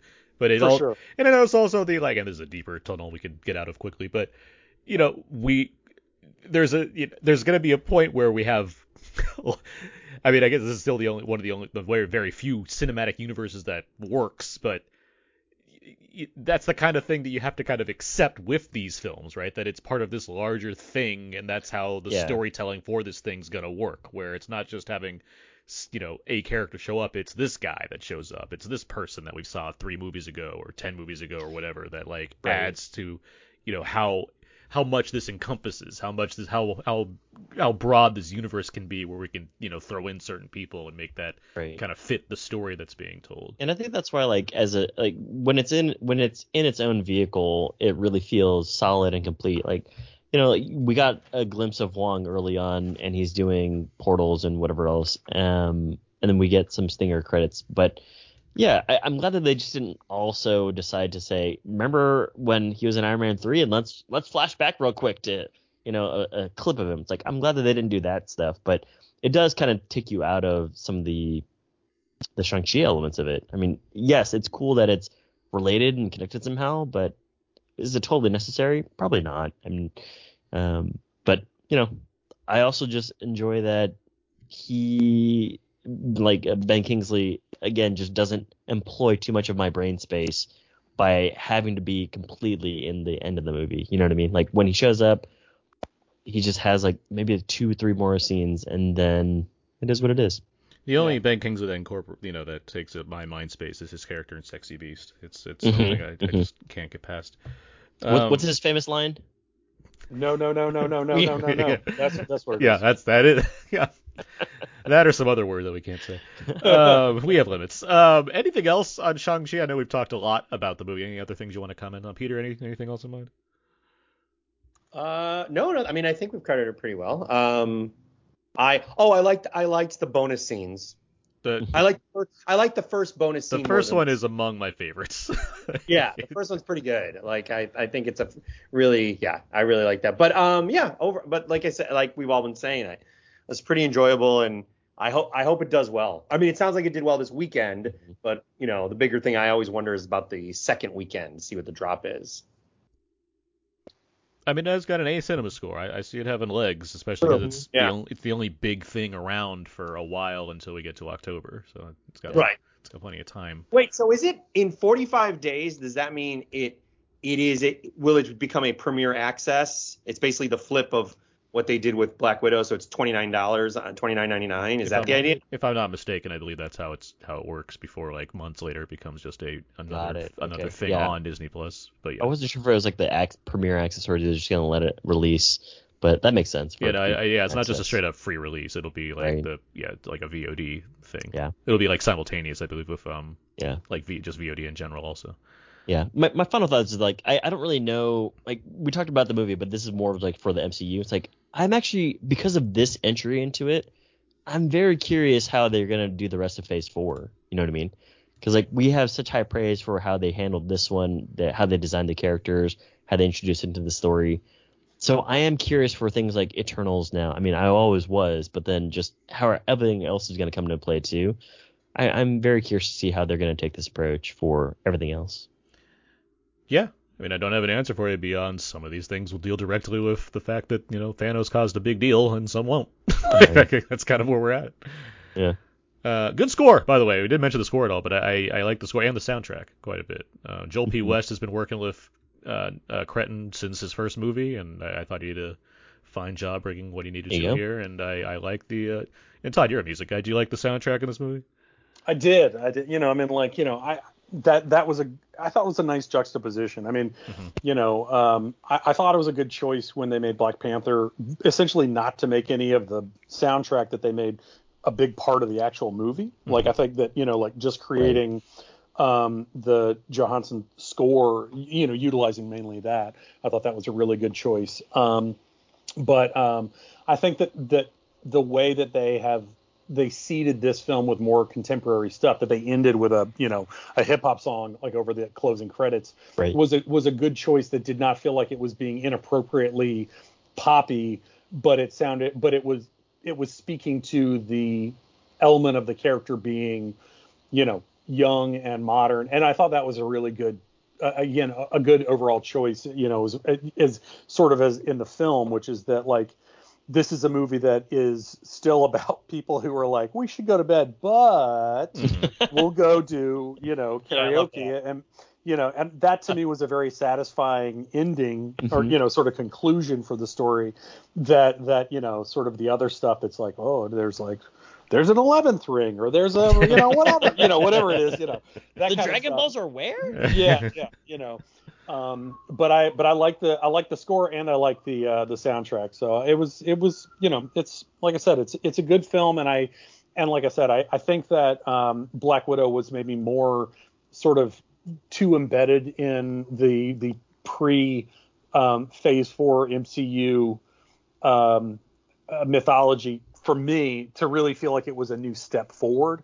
But I think in the best ways, this one does feel like a confident but also very patient step into that, because I think that, collectively, I think it's inevitable that the MCU after the two Avengers movies is going to absolutely feel like a bit of a deflation, because there was so much cathartic storytelling and everything else with the last films. And so for them just to tell good stories that stand on their own is probably the best choice that they can make. And I think they did that with this. And that's why I really liked it. That's really well put. Like, Todd, you've just been fucking killing it with summations. I have to read more of your work. Thanks. I appreciate it. Sincerely. I mean that sincerely. No, I appreciate it. I believe you're sincere. All right. Let's go over when people should go and see this movie. It sounds like we're pretty all favorable on this one, but that's how we do things here. But Peter, let's start with you. When should people see Shang-Chi? Well, I mean, I of course, I always want people to feel safe, and I don't know what city you're living in, and what the Delta variant is like and everything. But I think if you think you've taken steps and you feel confident about your particular theater and area, I would say, go see it on the big screen. I've not seen it on IMAX. The screening was like normal, but I think it's pretty delightful on a big screen if you can. Where it isn't expanded, like it's, I believe, like open mat or whatever they do with the IMAX presentation, where it's it's expanded in that form. Right. Todd, how about you? When should people see Shang-Chi? Well, as I mentioned earlier, if people don't see movies in theaters, they might as well just go kill themselves. No.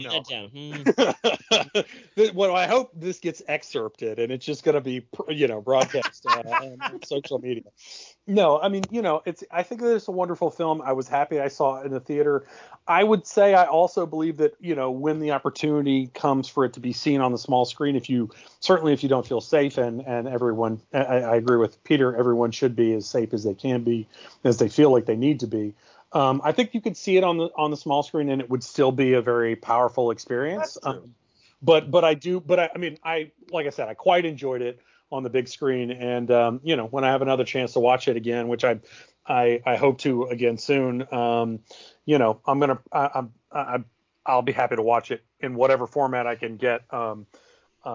Probably outside of watching it on my laptop. I don't think that I would enjoy that so much, but like on a reasonably large television in my living room, I think it'd be a great experience. Yeah, no, I mean, I agree. I think the movie's certainly worthwhile in any manner you can see it. But yeah, a big screen experience I think would be very beneficial. If you can get a premium format with that, I'm sure that will go over well because they make these movies to play that way, and they work quite well in that manner. Abe? Yeah, definitely agree with everybody. Where it's safe, where you feel safe. And this is a theater movie, and I guess on our new scale, this would be premium VOD if it came out to that. So yeah, check it out. All right. Well, we've talked plenty about Shang-Chi. Now we should move on to Abe. What time is it here? Aaron, it's time for a quick game here. I'm sorry, guys. It will need to be quick for me. I think. Yes. But I'm excited to play. Okay. Yeah, I'm glad. This is a game from our good friend Doug Benson, friend of the show. This is something and the so and so. This is where I'm going to read you guys a clue. A theme will emerge, and basically just name the movie from the clue that I'm referencing. So, first one here, just to ease everybody into it, Brad Pitt and the Biblical Serial Killer. 7. Todd? I have to relearn this every single time I do one. I'm just like, oh! I just yell them out. But I'm gonna give it to you. But yes, 7. Yeah. Right. Yeah. Next one here. That'll be the only one I get too. Somehow I just immediately forget all learned movie knowledge as soon as we start playing one of these games. I'm like, but let's do it. Let's do it. I can't wait. The next one here. B Rabbit and the Freestyle Battle of a Lifetime. Todd. 8 Mile. You're gonna say Eminem Mile? Yeah. I was. The next one here. Bruce Willis and the Traveling Time Machine. This actually could be 2 of them, but I mean 1 of them. Aaron. 12 Monkeys. Yes, yeah. Next one here. Steve, Chevy, and Marty and the fake real bandit fight. Peter. Peter. Oh, Three Amigos? Three Amigos is correct. See, I get the theme. I just thought it'd be in order. That's where I got wrong. I'm not that clever yet. George and Friends and Operation Desert Storm. Aaron. Todd. Aaron. Well, that's the same number. 3 Kings. 3 Kings, yeah. Oh. Don't worry about the numbers. Next one here. Vickis Vandermeer and the South African apartheid metaphor. Todd. District 9. District 9 is correct. Oh, nice. Next one here. Heath Ledger and the High School Bet. Peter. 10 Things I Hate About You. 10 Things I Hate About You. Guys are on your buzzers. This is great. Next one here. Steve, Ted, and Tom and the New Life Change. Todd. 3 Men and a Baby. 3 Men and a Baby is oh, correct. Jesus. The next one here. Alex Pettifer and the Galactic Aaron. Aaron. I Am Number 4. I Am Number 4 is correct. Remember that? Yeah, I do remember that. That was a bad movie. Oh my They were going to God. make sequels. Jonah and Channing and the High School Drug Ring. Aaron. 21 Jump Street. 21 Jump Street is correct. Next one here. Pacino and McConaughey and the Sports Gambling Scheme. Aaron. 1 for the money. 2 for the money. Incorrect. Sorry, 2 for the money. 2 for the money. I mean, I'm going to give it to you, but that was first. No, he doesn't get it. All right. So, Todd, what is it? It's not 1 for the money. Fucking DJ Caruso. Todd or Peter for the steal? What? Todd or Peter for the steal? Oh, I mean, I don't know. yeah, I'll do it. 2 for the money. There you go. I didn't even see that movie. I just knew Aaron couldn't get it. Here's real quick. There's a part in Two for the Money where Matthew McConaughey, he's meeting up with Rene Russo's character. She's married to Pacino, but he doesn't know that. And so he starts hitting on her, and then Pacino comes in and he's like, "Hey, you met my wife?" And he's like, "Oh, bogey." And it's the funniest thing McConaughey's ever said in a movie.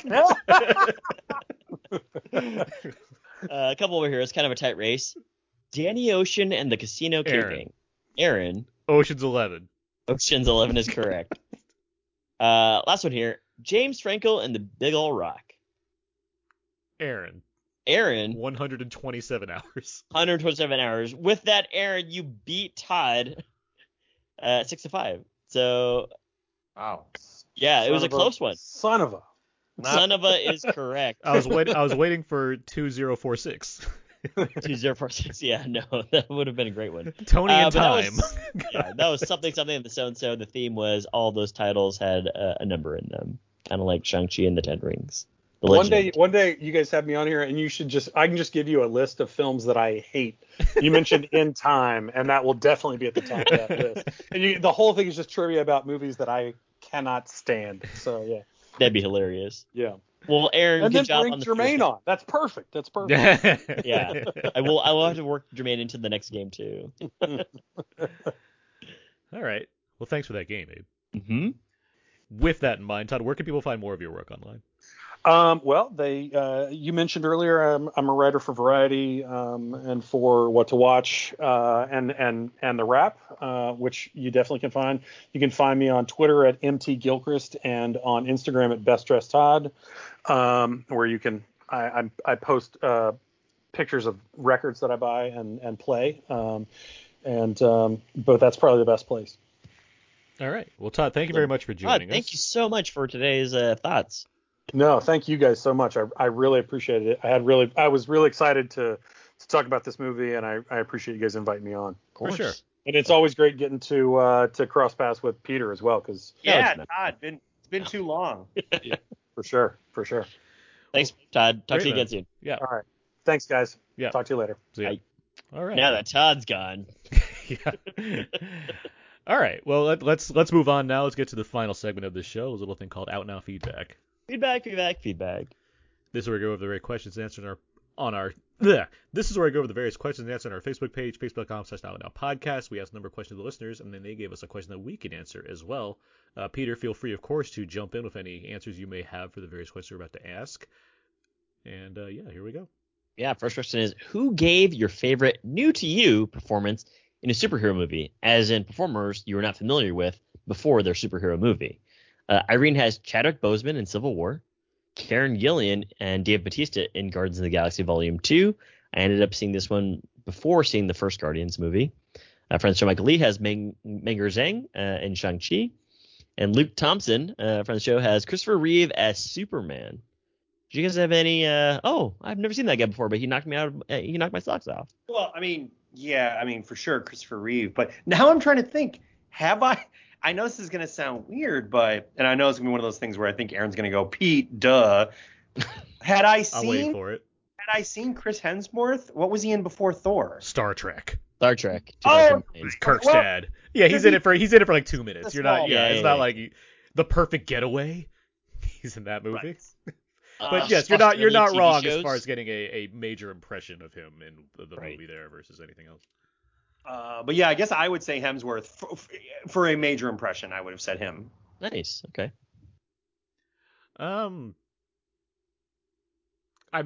Keaton. Honestly, I was young, so I didn't see Michael Keaton. Like I saw Batman before I saw Beetlejuice because Batman is my first memory, and Beetlejuice I saw later. So it's like that went a long way because he stuck around. So he stuck around. A lot of people. Sure. Oh yeah, all of them. J. Jonah Jameson. There you go. J.K. Simmons. J.K. Simmons. Yeah, it's just like, wow, this guy's really killing.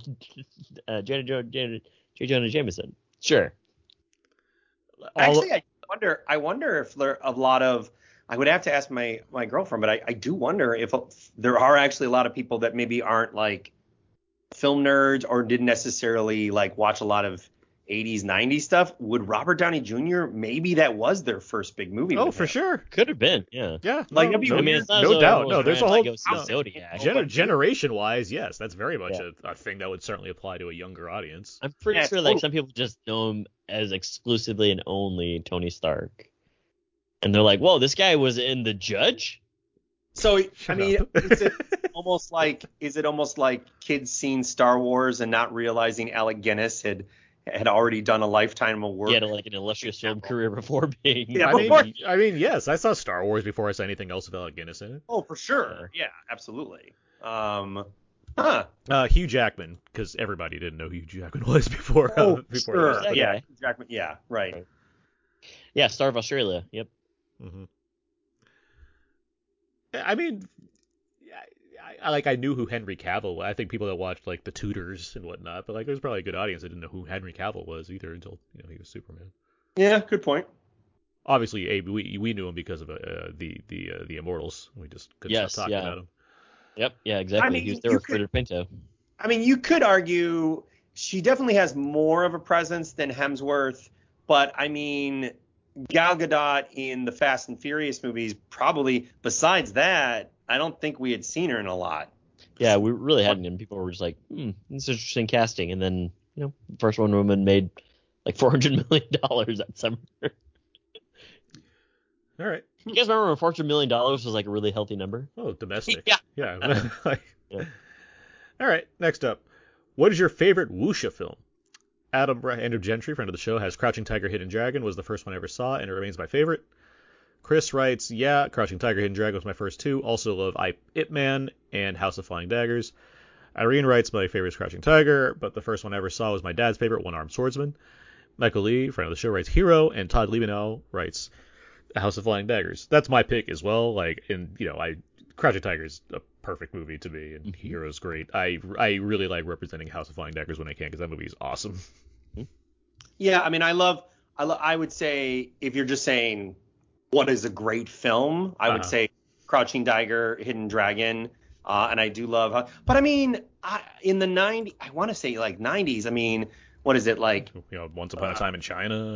Right. I mean, Iron Monkey and those Jet Li ones those were all those would be my first experience, and I really enjoyed those. But I'm like, yeah, I mean, I guess yes, Crouching Tiger is that's the like you said, it's like a perfect movie. So, but I would like to have a shout out. Those Academy Awards too. Yeah. Oh, for sure. Huh. Okay. The next question is, many may be discovering Tony Leung for the first time, but do you have a favorite film featuring the acclaimed actor? Mark Pace's friend of the show writes, Always and Forever, Infernal Affairs. Kevin Taft has 2046. Chris has, only film I've ever seen him in is Hard Boiled, but it's a great film. And Adam Gentry, friend of the show, has It's In the Mood for Love for me. Yeah, how would it have any Tony Leung films? Yep. I mean, it feels like the default, kind of like the Crouching Tiger. I feel like In the Mood for Love would be the most expected answer that would come from people. But I mean, those are all good picks too.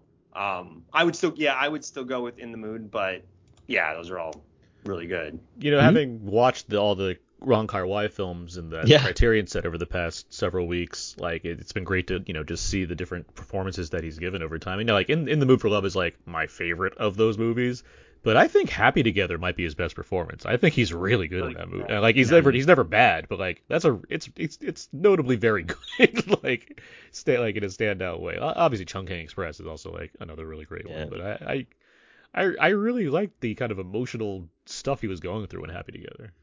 Yeah. I would agree. He's great in a lot of his movies. Oh, so. yeah. Yeah. No fighting. Infernal Affairs is fantastic. I mean, and one where it's like, yeah, Andy Lau is good, but like Tony Leung is killing Tony it in Leung movie. is, he's basically the heart of that movie. Though. Yeah. So, yeah. All right, next question. Who are some great female fighters in martial arts films? Mark Paces writes, the Heroic Trio got to be pretty high up there. The Johnny To film featuring, Maggie Chung? Who else in that one? There's three of them. Anita Mui, and is it Yo or is it somebody else? It's a good one though. It's a good pick. Yeah. I think it's Yo. Chris has Yukari Oshima and Michelle Yeoh, and Todd Liebenow has Zhang Ziyi. Hmm? Hold on, I'm doing research right now. The actress in Chocolate. No, you're right. Yeah, it's Michelle Yeoh, It is Anita Yeoh. Okay, Mui, and Maggie Chung. Yeah. Yeah, okay. Good job. Thank you. The actress in Chocolate, a movie about this, she's a martial arts fighter that's on the spectrum, is really good. Like it has this ending set piece that it's like that scaffolding fight in Shang-Chi, except it's real. So there's like people like 4 stories of things like falling off shit and stuff, and it's like really well choreographed. It looks very dangerous. Yeah. Bridget Wilson, Mortal Kombat. No, not really. But anyway, the next question is: who are some great comic book movie henchmen? Todd Liebenauer, friend of the show, has Otis from Superman. And that was the only answer that we got. Are there any favorite great comic book movie henchmen? Do you mean because he said Otis? Like they're also it's like comedy relief. Comic is in funny. Well, someone that supports the main villain, Peter, the henchman. Right. I mean. Donald Logue and Blade, of course. Oh yeah. Uh-huh. I'm not thinking purely of comedy. If you have like like Razor Fist, he's not exactly a bucket of laughs. Barrel of laughs, either way. Barrel? Yeah. Bucket of Laughs could work too, though. Bucket of laughs sounds like a board game. Strangely, this is gonna sound weird. Is Mickey Rourke in Iron Man 2 the henchman for Rockwell? Well, it's more Rockwell thinks he is, but it turns out he's the bad guy. But I mean, I just say Rockwell in Iron Man 2. Honestly, that'd be my answer. But yeah, he's good. Yeah. Bob from the Batman, Goon. Bob 89. the Goon. Yeah, Tracy Walter. Pulls a gun out on Harvey, or not Harvey, on who's the other cop? In the beginning. Yeah, what's his name? Porkins from Star Wars. Oh, yeah. Oh. Yeah, exactly. Yeah, it is Porkins. Yeah. Anyway, you know what I mean. Yeah, I know what you mean. Let's see, what else? I had another one in mind and I forgot it. What's her name? Mystique and Sabretooth in the first X-Men. Rebecca Romijn and Tyler Mane. Next to Magneto. I mean, they're getting their job done. They're getting what he needed and everything. And then Sabretooth, he lost Senator Kelly because he got into water and went out that windows, and then Magneto locked him in there, and he growled. Actually, you're right. Good job. Mystique is a pretty good henchman. She's great at it. She gets everything done. Watch those first 2 movies and see how much stuff she's getting done in that movie. Take that, Magneto. She's like Scott Conn and Casey Affleck in the Ocean's movies. They just get things done. Like if they're not there, if they're not there, nothing happens right. Like they're essential to all of those movies. Yeah. But real question though, have you ever thought about moving to Provo? No, I like having the beach nearby. Next question we have here: what are your favorite action scenes in a Marvel movie, not just the MCU? Todd writes, and this will be a running theme: the train fight in Spider-Man 2, Nightcrawler at the White House in X2, X-Men United. Jordan Grout, friend of the show, has Jean Grey's house brawl in X-Men: The Last Stand. That is a good fight. I always like shouting that one out. Given the movie, that's a good fight. And Michael Lee has the Wolverine bullet train scene when Leslie Snipes goes into God mode before his fight with Ron Perlman in Blade 2, and the Spider-Man 2 train fight. They're all really good answers. They are all really good answers. Yeah. those are all essentials. What's the question? What's the question? What's your favorite action scene in a Marvel movie, period? Just any. Yeah, I mean the train scene's pretty. That is pretty hard to top. Although I would argue that it's way bigger than, because I feel like the train scene is probably like an 8 to 10 minute scene or something. But I will say, I mean, the big assault on the big battle of New York in the first Avengers, that's pretty great. Yeah, no one's denying that. It is. Because that's like 40 minutes of the movie, though. But I mean, it's pretty great. Like very, very memorable. Yeah. I mean, Todd mentioned the Nightcrawler sequence in X2. The other scene in X2, the mansion assault. When Wolverine's going berserker rage. Yeah. Oh, yeah. Berserker Wolverine.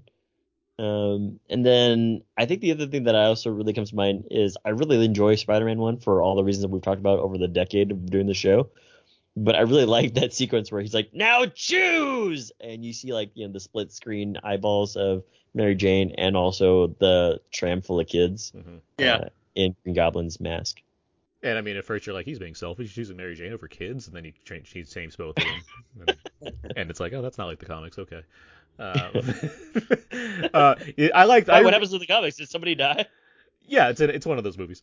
Okay. I like the scene in the first Spider-Man, the fight afterwards where they're in like the grave or whatever. Oh, where he gets his ass kicked. Where he gets his ass kicked, but it's like it's the build up to it where Willem Dafoe, he's like taunting Peter Parker. It's like, this is gonna be quick and easy, but now that you've really pissed me off, it's such a good line reading. Dude, yeah. Like, I'm gonna enjoy this. That scene has incredible like ADR stuff where Peter's like getting his ass kicked. He's like, oh yeah, no, that's the most Sam Raimi sequence in that movie. That whole fight. There's so many angles and like zoom ins and pushes. Like, it's really fun. Yeah. And just brutal. Like, it is brutal. People want to talk about how, like, you know, these Spider-Man movies are all light and everything. It's like, that's a fucking like, after Willem Dafoe's already murdered people like throughout the movie, he also has this like giant brawl with Peter Parker at the end. It's not a. I mean, he blows up Peter's face, and then he's like, "You spun your last web," and yeah, it's great. Yeah, Spider-Man 1, pretty good. The last question here is, what are your favorite films about broken families? Jeff has Empire Strikes Back. Adam, Jeffrey, friend of the show, has Return of the Jedi. Jordan Grout, friend of the show, has Dogtooth and Texas Chainsaw Massacre and Mobius. Michael Lee, friend of the show, has Guardians of the Galaxy Volume 2. And lastly, Chris has The Royal Tenenbaums, Dogtooth, and Ordinary People. Any favorite movies about broken families? I defy this Texas Chainsaw Massacre thing that Jordan said here. Their family's so together. They're super tight. They are. They have meals together. Like, what are we talking about broken? Even though one guy's like dead. Hello? Sorry, I lost connection there. You're fine. You're back. What? Yeah, it was weird. It went out. My Did Wi-Fi you hear just. our question about the broken families? Yes, and then I said, you mean only superheroes or just any broken just family? any broken family. Aaron, you got one? Broken. Beyond these. I think ones are like they're actually broken. Mm-hmm. The FP, because really, of course. The brothers have to like fight to get back in cahoots with each other.